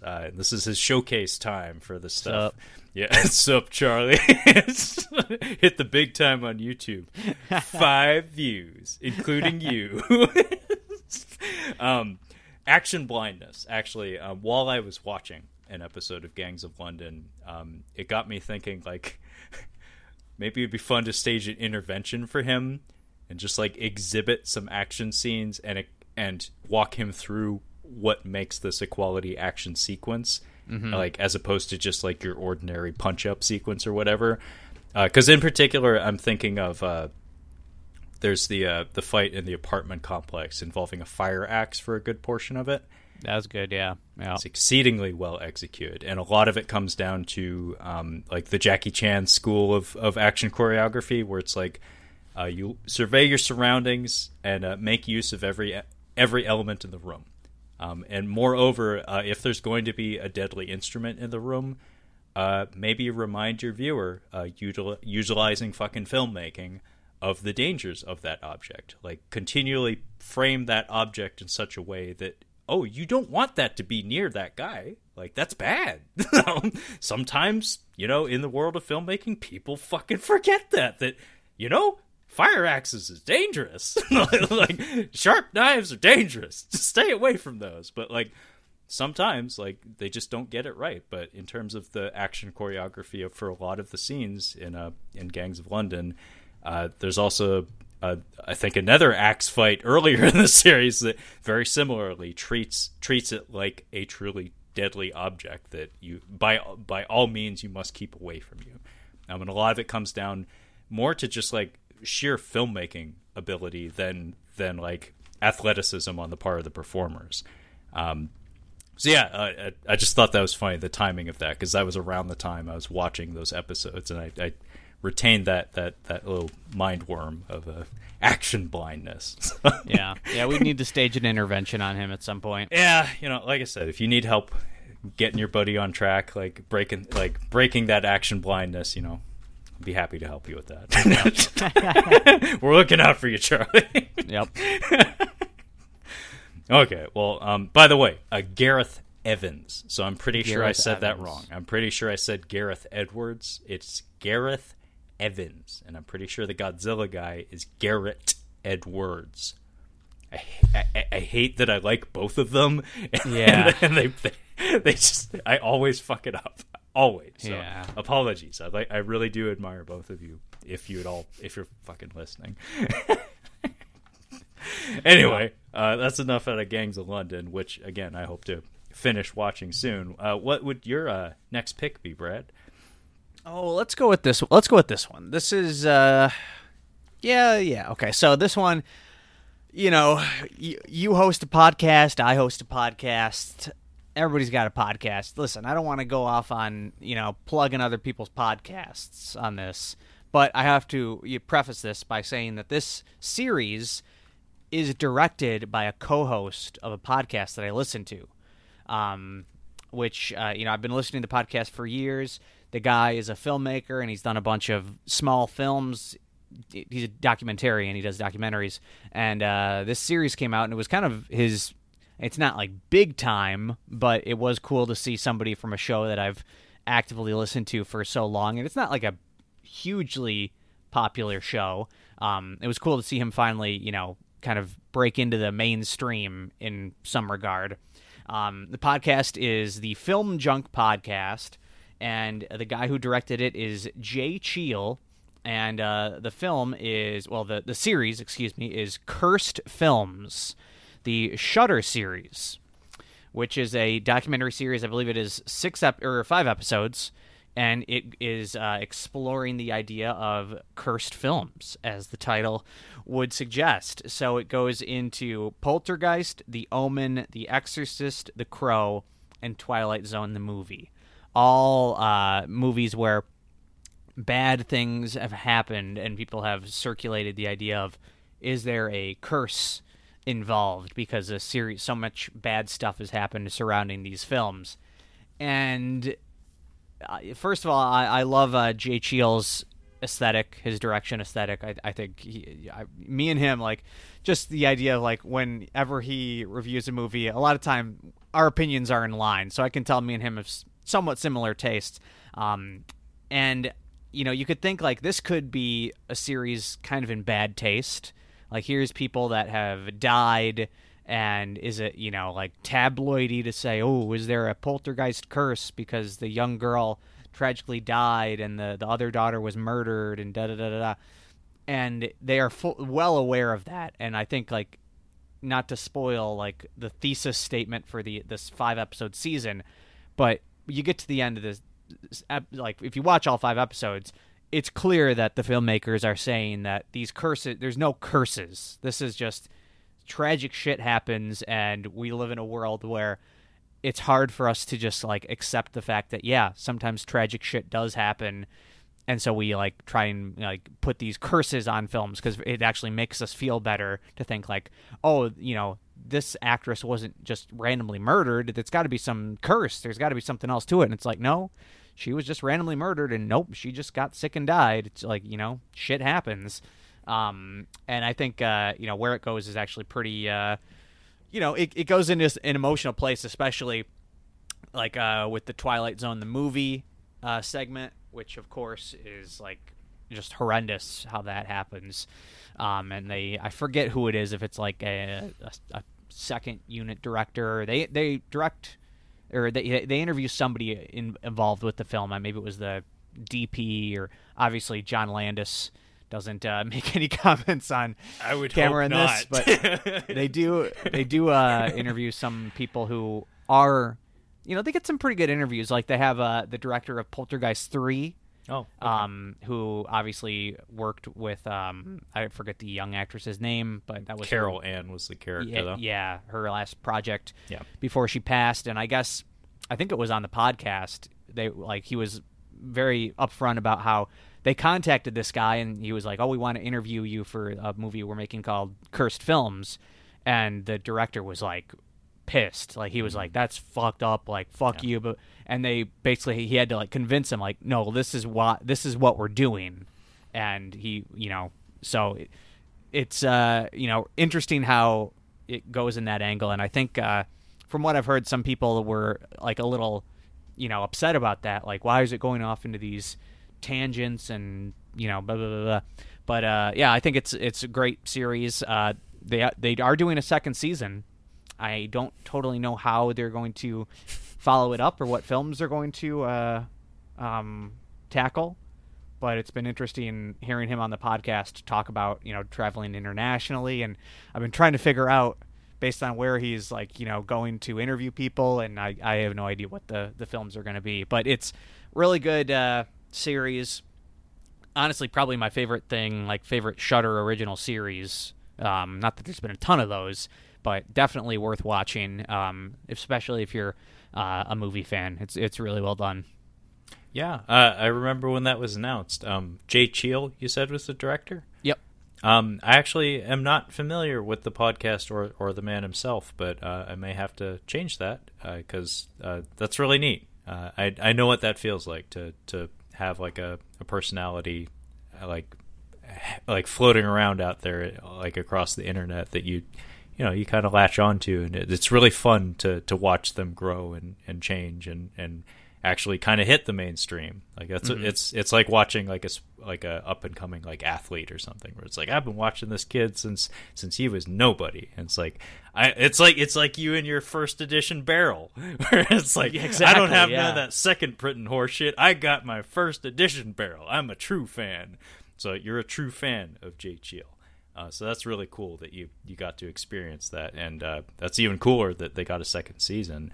I'd be curious to know what films they're covering, though, because what's interesting about that is that the stuff that you said, like, maybe some people would be critical of, like the quote tangents in those episodes, personally would be why I would watch that, because I do know the background of all of those films with the exception of The Omen. Like, I know a lot of the grim details, like, about like the I don't know, the quote curse surrounding a lot of those productions. I know most of it. Like, I've done independent research. I've read articles and whatnot over the years. Not anything I did deep dives on, but just things you hear about, things you learn about over the course of watching a lot of movies and stuff. But those interviews and those, again, quote, tangents would be the things that actually make the product worthwhile to me, because I already know about all the deaths and all that stuff. It'd be those interviews that would really be fascinating for me to see. But I remember when I heard about that, and actually that was I have yet to have a Shudder subscription, but when that was announced, that was one of the projects that I was like, I'm legitimately very interested in this. So I'm very curious what that second season will look like. Yeah, I'm sure they're gonna they're not just gonna go and throw the idea of the first season out the window and just be like, all right, well, here's 5 more movies that are supposedly cursed, even though we basically said curses aren't real. So it'll be interesting to see how they come at it from a different direction. But yeah, I'm excited to see how they do that. And yeah, they got some solid interviews. They interview Linda Blair. I think it's Richard Donner who did The Omen, I want to say, directed that. Friedkin was Exorcist, but he was the Exorcist. But yeah, I don't think I think it was him. Donner. I think it was Donner who did. Yeah, they interview Richard Donner. Yeah. So yeah, they get some pretty for a Shudder documentary series. They get some pretty solid interviews. I think they interview Kane Hodder at some point. Yes, fucking yes. Which Why I mean, not? he's probably he'll probably interview for anything. I don't think it's probably not that hard. What's cool about Kane Hodder is he's a great interview. He has a great energy to him, and like you said, that's part of what makes him fun is that I think he's open to talking to anybody about pretty much anything. I mean, for fuck's sake, man! His story about being set on fire and continuing to do fire gags throughout the remainder of his life. It's man, I don't think he has anything to be afraid of going forward. It's I don't care what I say to anybody anymore. It's I've been on fire, motherfucker. Yeah. So, yeah, the series is definitely worth checking out. Yeah, no.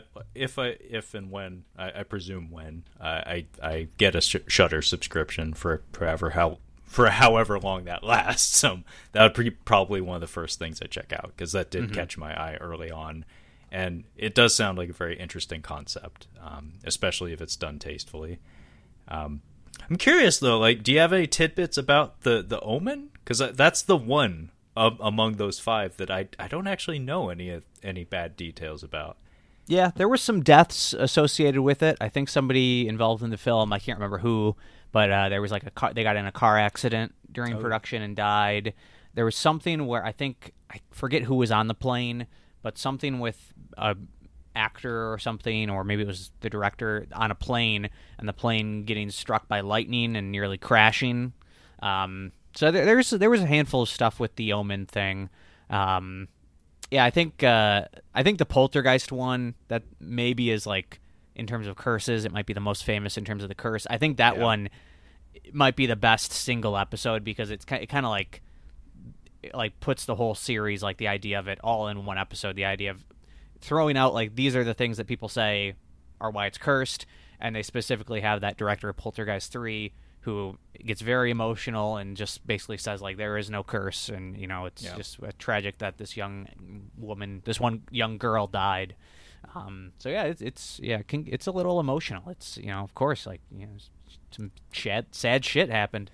Yeah, I think it's very valuable that they got that interview too, because I remember seeing a television special about the same concept dedicated to the Poltergeist series. So it's well trodden ground at this point, even in a series format. Yeah. So it's good that they're able to get some new content to spice it up a little and present something new. And also just having somebody who is actually there for it available to interview would add some depth, some additional layers to the content. But yeah, I very well may check that out whenever I end up finding just the right excuse to pick up a Shudder subscription. Time will tell what that excuse will end up being, But I'm waiting for it. I'm keeping my feelers out there for like that big title that drops on Shudder. That's like, well, I guess I'm getting Shudder. Yeah, it'll be there for you when you're ready. It'll be there. I mean, I hope so. I don't know what the health of the Shudder service is these days, but like what their fan base or subscriber base is like these days. But hope they're doing well, because seems like they provide a really important service, because there's a lot of horror heads out there, and you know, they need their own streaming service. Exactly. Yeah. Okay. Well, Brad, you want this to be my last one, or are you good for one more round? Yeah, we could probably cap it off with this last one. Yeah. Sounds good, bud. So, what's it gonna be? You know what? I'm gonna just take it easy. I've run out of steam when it comes to like ranting and raving about prestige titles, so we're just gonna ease into the hot tub and take it easy for this last round here. So I have here, as is customary, Trevor's gonna cheat because that's what he does. I have here a stack of first season discs and then just one second season disc. And the reason why I say it in that tone is because this shit pisses me off, Brad. You know this feeling. You know this feeling quite well, where distributors just kind of fuck you, like, real bad. So for, like, physical media collectors like Brad and I, you know, the hope is that, you know, if something exists on a streaming service, one would hope eventually it would exist in a physical format in its entirety, right? Well, you know, sometimes they don't make it to the finish line. Sometimes they give you just a little taste to get you hooked, and then they fuck you in the eye socket with an ice pick. So I have here all of the official. That's important to note. Official. So these are not bootlegs. These are available in bootleg format, like on eBay and stuff. I'm not sure of the quality of those. I've never purchased any of them. I've considered it at one time or another, but these are all official discs. So these are all official Blu-rays of the Marvel Netflix shows. Oh, yes. And these are the only ones that exist in the official format. So we have Daredevil 1 and 2, we have Jessica Jones, we have Luke Cage, and Iron Fist. Only Daredevil has a season 2 box set, and it's a small box set. It's not a box, it's a fucking case. It's the only one to have a second season, and guess what? Every one of these has a second and maybe even a third season on Netflix, which I don't have. Which means for a very long time, this was all I fucking got. And you know what doubly fucking sucks? Daredevil's really, really good. And you know what? The third season's really fucking good. And you know what I haven't seen more than once? The third season. Because I don't have Netflix. So, these are the beginnings of a collection that, you know, one would hope it has the Marvel brand on it. You would expect, you know, merchandising. Why not? Yeah. Spaceballs the Flamethrower. Daredevil the Flamethrower. The kids love it. No, this is it. This is all we got, and I presume all we're gonna get. And in fact, the worst one of them, Iron Fist, is like, what, German or British or some shit? I think it's British. This is an import. You see this? We don't have this in America. These colorful 18s, that ain't American. So I went out of my way to buy that horse shit. I'm surprised for that one you went out of your way to import. Like, is this like, were you like intentionally... Because I think you said Iron Fist is like the least of the Marvel shows, right? Is that the consensus for you as well? I'm inclined to agree with that, yes. Yeah. Like, was this a statement where you were like, you guys aren't going to release them on fucking physical media? Well, I'm going to buy every single fucking one you do release just to prove, like was that a statement? Well, this was single, Trevor. This was not relationship, Trevor. This was not relationship George, not relationship Jerry. This was single Trevor. This was sweatpants Trevor. Yeah. So sweatpants Trevor did not have access to Netflix in the slightest, like not even a little bit.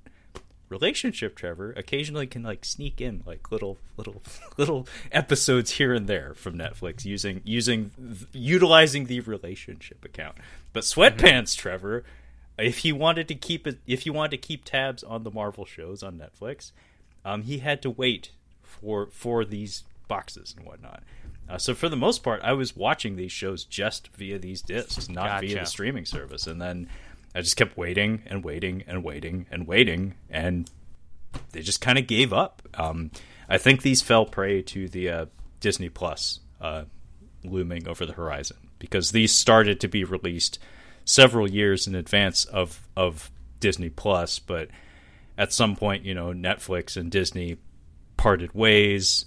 Disney Plus was probably brewing behind the curtain, at which point I'm guessing like Netflix and ABC Studios was probably some form of legal action was threatened, where it's like you got to cut this shit off because we're about to have a streaming service where we're going to have control of all of this stuff.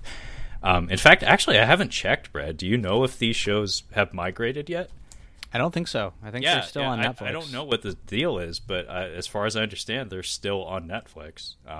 But yeah, in terms of like physical format, as far as I know, that this was the extent of it.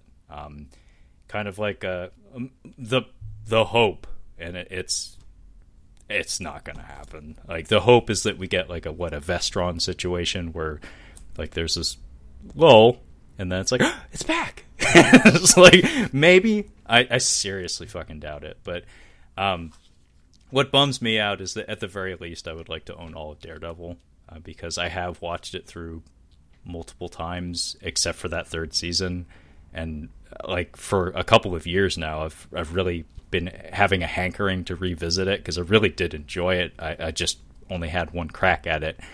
And to be honest, I haven't finished Jessica Jones. I think I eventually got around to watching the second season via the girlfriend's Netflix account. Iron Fist, I remember hearing that they didn't even make a complete second season. It was that bad that they're like, you know what we're going to do? We're going to break our Netflix rule, and instead of giving you 13 episodes or whatever like we normally do, i.e. like 5 episodes more than you need, instead we're just going to say, fuck it. You don't get any more money. Give us 8 episodes or whatever, and you're done. You're like, Danny Rand, go home. Like, just get out of here. Just pack up your jumpsuit and get the fuck out of here. Nobody likes you. But yeah, this really bummed me out. That I spent quite a bit of time like waiting, hoping that I'd be able to finish this project, this collection. But no, I guess that's the extent of it. And there's quite a bit that was never printed on disc. It's kind of a bummer. And by the way, The Punisher doesn't exist at all. Like, not even the first season. And, oh yeah, there's also The Defenders, which is supposed to be, like, the Avengers equivalent of all these shows that I just showed off. Only one season, again, less than 13 episodes. Doesn't exist in disc format as far as I understand. So, like, imagine that. Imagine that with, like, the other, like, Marvel films. Imagine we have, like, Iron Man, Thor, Hulk, Captain America, and then the Avengers. Imagine not printing a disc of the Avengers after all of that built up. Like, that's such a big fuck you to anybody who might care. And it's not even like these are great. Like, I'm not defending the quality of it. It's just the principle of the matter. If you start a fucking thing, fucking finish it, you know? Because some people care. Yeah, I mean, I could see potentially, like, I don't know who would control the home video rights now for the, like, I don't know if it's, like, with Netflix and Disney, I don't know who's like actually got rights for that, but I could see, potentially, especially Daredevil, Disney. I mean, Daredevil's hot right now. I don't want to say anything more than that, but Daredevil's hot right now. So I could see maybe them, potentially bringing that person back for some thing, and maybe they say, hey, let's put out all 3 seasons. If they get the home video rights to it, I could see them now, Luke Cage season 2, Iron Fist season. I don't think I don't see that happening. But no. Daredevil, I could see somehow that I would say all hope is not lost on that one. Yeah, if I'm being totally honest, like that's the only one that I quote need. Like that's the only one that legitimately like hurts me to not have access to on Blu-ray is Daredevil. Like the other ones, it's like it's more just like that completionist itch that we all get from time to time. It's like, yeah, it sucks, but at the same time, it's like I'm not losing sleep over not having Iron Fist season 2. Like, like fuck that. But yeah, Daredevil season 3 at the very least would be really nice. And although maybe the Punisher. I don't know. Unfortunately, although I do have to say, I don't think any of Disney Plus's Marvel series have been released on physical media. No, as of yet, they have not.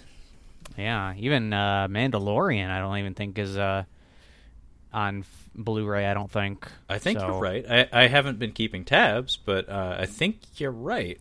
Yikes! Agents of S.H.I.E.L.D. and Agent Carter on like ABC or whatever. I know those have had releases in the past. Yeah, those were television series, not streaming service. But yeah, I think Disney Plus is like pretty locked down for the time being. And with their movie club thing, with their older live action films, and like kind of the not so great presentation of their discs as of late, Disney really does kind of seem to be leading the charge in terms of like phasing out physical media. It's kind of scary because they wield the biggest fucking stick. So that's danger for folks like Brad and I who give a shit about fucking Iron Fist season 2. That's why you got to buy now and don't regret it, because you could own just think the world could end and you could own the last copy of a movie. It's possible. Yeah, it could be possible. We're doomsday prepping right now. Not like our grandfathers, not collecting Spam and baked beans and stuff. No, we're hoarding movies. Yeah, we're preserving art. We're preserving art and holding out hope that the apocalypse will allow us to keep our laser fucking optical players and our LCD screens intact. We'll figure something out. There will be power sources, readily available power sources, and lasers as far as the eye can see in the post-apocalypse. We're holding out hope, folks. Yeah. Okay, well, I think that's about all I got in terms of like picks this time around. Not a whole lot of picks, but a lot of chit chat. So a lot of good conversation, Brad. So this is good. We always do good work on Tales from the Shelf. But as is customary, folks at home, we will wrap things up with what we like to call a speed round. Essentially, what this entails is just Brad and I kind of gathering up our runner-ups. And just kind of like zipping through them. We're not going to talk at length, but we're just going to trade turns exhibiting some of the runner-ups that we may have set aside for this discussion. So, Brad, would you like to go first, or do you need some time to collect your thoughts? Yeah, I got them all here. I can kick it off quick. Okay, go for it. And this isn't all my TV. I still got some over there, but these were just the ones I pulled off the shelf. We've got The People vs. O.J. Simpson, American Crime Story. Great miniseries. I'm not like the biggest Ryan Murphy fan, but he did not write this series. He was only like a director and a producer, and I think the cast nailed it. Really a great season to that show. I mentioned it in another episode we did of this, but I've got all 3 seasons of The Leftovers, which is one of my favorite shows. I'm a huge Damon Lindelof fan, and The Leftovers highly recommend. We've got very topical in the last week, the Jinx, the life and deaths of Robert Durst. R.I.P. to Robert Durst, or should I say R.I. not in peace, because he was a murderer. And this is a fascinating true crime documentary series about his life and his murders, and the fact that he was willing to sit down and get interviewed on camera about that is pretty astonishing. And if you don't know how this ends, do you know how this ends? Like the final, like the big gotcha moment at the end? I think I might. It's amazing. I may be mixing up my memories of people talking about the ending of that, but I think I know what you're talking about. It's got to be one of the best like endings of a documentary series like ever. Like it's so like, what are the like? How could that happen? It's crazy.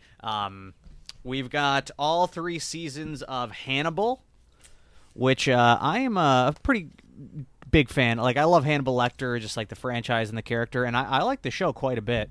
I think it gets better as it goes. The first season is maybe a little too procedural, but I kind of like that it starts that way and eventually grows out of it. And then last thing is I have... Sounds like I got some loose discs in this one. I think it's just I think it's just the cheap packaging. I've got Twin Peaks, the complete collection, and that is all the seasons of the show. And I've also got just Twin Peaks: The Return, which I bought before this. So I had this one, and then I bought this one after the fact. So I have 2 copies of Twin Peaks: The Return, essentially. But yeah, at Twin Peaks, I mean, anybody who knows me knows I'm a huge Lynch head, so no surprise I've got that.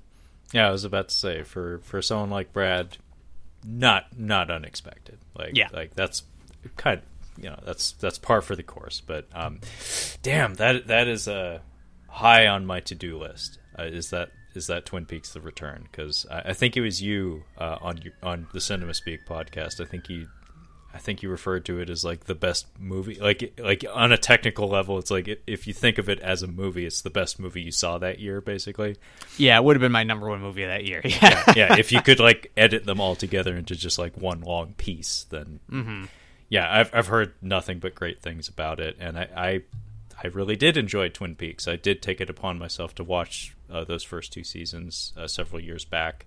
And even the second season that some people, sometimes it's critically derided from time to time. I found enough good in there that I didn't walk away from it unhappy. Especially, it helps that David Lynch did come back for, the conclusion of it to like right the ship, essentially. But yeah, Twin Peaks: The Return is very high on my to-do list, and that O.J. Simpson cover is stunning.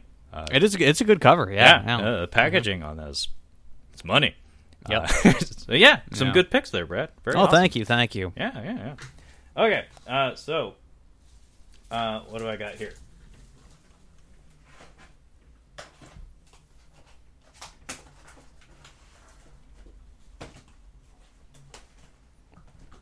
So I will spare you the Mountain of Ultramen because, good fucking God, I have far more Ultraman in my collection than any grown man ought to.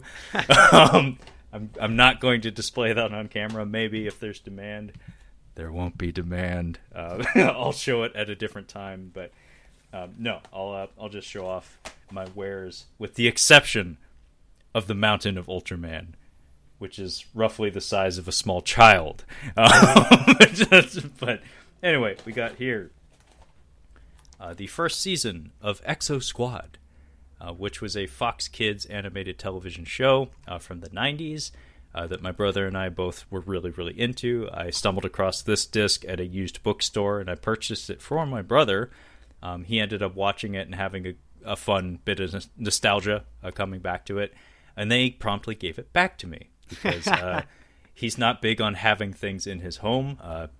He doesn't have a movie collection the way I do, but this show was great. Unfortunately, this says season 1 on the cover, and as far as I understand, no subsequent discs were published. So much like my Marvel Netflix shows, I don't think this ever has existed in its entirety on DVD or Blu-ray.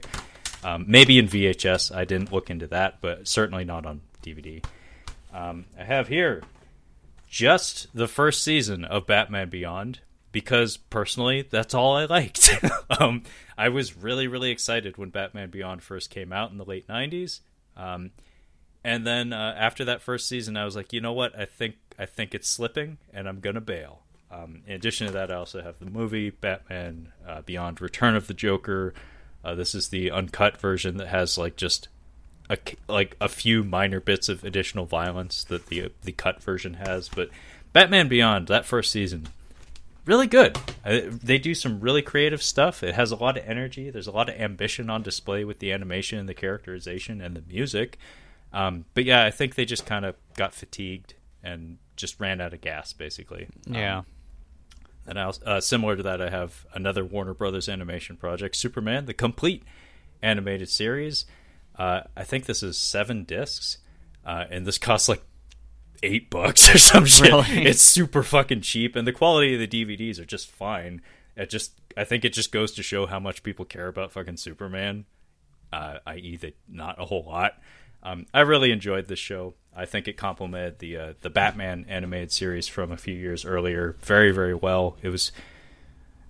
It felt consistent, like it felt like it was from the same people. It was Bruce Timm and all of his people at Warner Brothers Animation, but it was brighter. It was more optimistic and more action oriented than the Batman show, which was much more noirish and moody and not super up on like delivering like lots of punches from episode to episode. Superman, like if all you wanted was a good punch up, Superman's got you covered. I also have here something that I went out of my way to pick up because I was hoping it was going to maybe aid in bringing the show to the States, like to wider acclaim or something. It didn't work out. But this is Retro Game Master, which is a Japanese television show called Game Center CX. And this fella here is the chairman. His name is Shinya Arino. And he is so goddamn charming. He has a wonderful sense of humor. And the format of the show is absolutely delightful. This American printing of this DVD is unfortunately a truncated version of the show. But the format, Brad, is they lock him in a back office with a video game console and task him with beating a video game, like usually an antiquated video game, in a single sitting, essentially. And he gets fatigued. It takes hours, it takes 48 hours sometimes. But in between that, it's a variety show. So they cut away from him playing the game and sucking at it and getting better at it over the course of 2 days or something, to travel log footage. So people in Japan will write into the show and ask him to come visit their local neighborhood arcade or something. And so he'll go with a camera crew to some esoteric neighborhood in all parts of Japan, and all the kids will come out of the woodwork and just be like, "Whoa, I know you from TV," and he'll sit down and play arcade games with them and stuff. Oh, that's cool. And then they sample the local cuisine and stuff, and so it doubles as a travel log, a sampling of some obscure neighborhoods in Japan and whatnot. And then, of course, there's high drama. They edit it like it's a reality show, like him trying to beat a fucking Nintendo game, essentially. It's really, really fun. This disc, this box set was, this was an attempt to bring the show to Western audiences. It didn't get past that one box set, but is what it is. You can find the original Japanese version of the show subtitled on, not YouTube usually, but elsewhere. I have here Resident Evil Infinite Darkness. This is a recent Netflix show of Resident Evil that is okay. It's not great. That's all I gotta say about that. I have a box set of Outlaw Star, which was a anime series that debuted in the West on Toonami, so that would be a Cartoon Network. This is the whole series. I actually haven't watched this yet. It's been sitting on my shelf for years. But I really liked the show when it originally aired on television. I have a super duper limited edition Blu-ray box set of Megalobox, which is a handsome fucking package. The cover art I like is wow. stunning. The disc is black. The plastic is black. It's black. No, it's blue. Never mind. I lied. But it also includes an art book, and this is the cover art to the art book. Featuring biographies of all the characters and lots of concept art and whatnot. Unfortunately, the show is not that great. They did not have as much money as I think they thought they did, because the animation budget was just not there, which sucks because I love fucking boxing and I love fucking anime, and didn't quite pan out. And it's also a remake of Ashita no Joe, which is an anime series from the late 60s, which is beloved internationally. It has a huge cultural footprint, and for them to not quite stick the landing given the legacy of the franchise, not cool, bud. Not cool. Speaking of good anime, Cowboy Bebop complete series, very, very, very good. I finally watched that 6 months ago or something. Didn't touch the live action show. Heard way too much shit about it. Way too much shit that made me personally unhappy, where I was like, I don't even have to be emotionally attached to this series to know when something's bad. And just looking at clips and hearing whispers about some of the things some of the choices made with that production, I was like, no, that just looks like ass, like just straight up ass. I have Blood of the Samurai, the series. Apparently there's a movie. I haven't seen it. I don't own it. But this was a random pickup in a Hawaiian grocery store because I have lots of family out in Hawaii, and God damn it, I wanted to know what the kids are watching in Hawaii, and this aired on like the equivalent of like basic cable in Hawaiian television. So I picked this up and I was like, this fucking sucks, but it's really cool seeing my people like on television, wielding katanas and whatnot. And very similarly, I think I've shown this off before, probably on the box sets episode, Kamen Rider V3, the complete series. This is a handsome fucking DVD box set. This is actually printed by a company called Generation Kikaida, which is based in Hawaii. And I also picked this up from a Hawaiian grocery store. And this one not so excited about. This was pure novelty. I was like, that looks like ass, but my kind of ass. This, however, I was like, I'm super hyped. I know what that is. I didn't know it existed on DVD, let alone existed on Hawaiian Islands. But yeah, this is fantastic. I thoroughly enjoyed it, and the extras are incredible. And the last thing I'll say, Archer Season 1 and Season 2. And the only reason I bring these up is that Kyle, totally independent of me, I had no say in the matter. Kyle, my usual co-host on Catching Up on Cinema, made it his annual mission to present me with additional seasons of Archer, so that I can keep up with his memes. So he has been buying me Blu-rays of Archer, so I can get up to speed with him and his sense of humor. Yeah. So we're up to Season 2, and I am anticipating Season 3 to be arriving on my doorstep probably in the next couple of weeks, because I think it's like a Christmas gift thing from him. But yeah, I never asked for this shit. I have watched both of these though. Mm-hmm. Like well, there you go. That's a good friend then. Yeah, if somebody tasks themselves with giving me unlimited seasons of Archer, the least I can do is watch them. You'll watch it. I have watched these. So when Season 3 shows up, I will watch that too. And you know what? I kind of like it. Archer's pretty fun. It's not a bad show. I really enjoy it. But anyway, I guess that concludes our speed round for this episode. So yeah, good one as always, Brad. Thanks. Yeah. Thank you so much for helping along with this project. It's always fun to talk about our Blu-ray collections and whatnot. Always fun to share some war stories. But before we go, you want to let the folks at home know where they can find you and your very awesome podcast? Yeah, it's the Cinema Speak podcast. So we're on iTunes, Stitcher, Spotify, wherever you find shows. Just search for Cinema Speak. We are on Twitter at the Cinema Speak, on Instagram as Cinema Speak Podcast, and on YouTube as Cinema Speak. And also, you can just find us on the web at cinemaspeak.libsyn.com. Okay, very well said. And I have yet to check out your latest YouTube video. It debuted while I was out of town, but I'm very excited to sit down and watch that. Always looking forward to those. Thank you. Not one you need to show the family while you're visiting or whatever. So I appreciate that. Okay, duly noted. But again, thank you so much for joining me, Brad.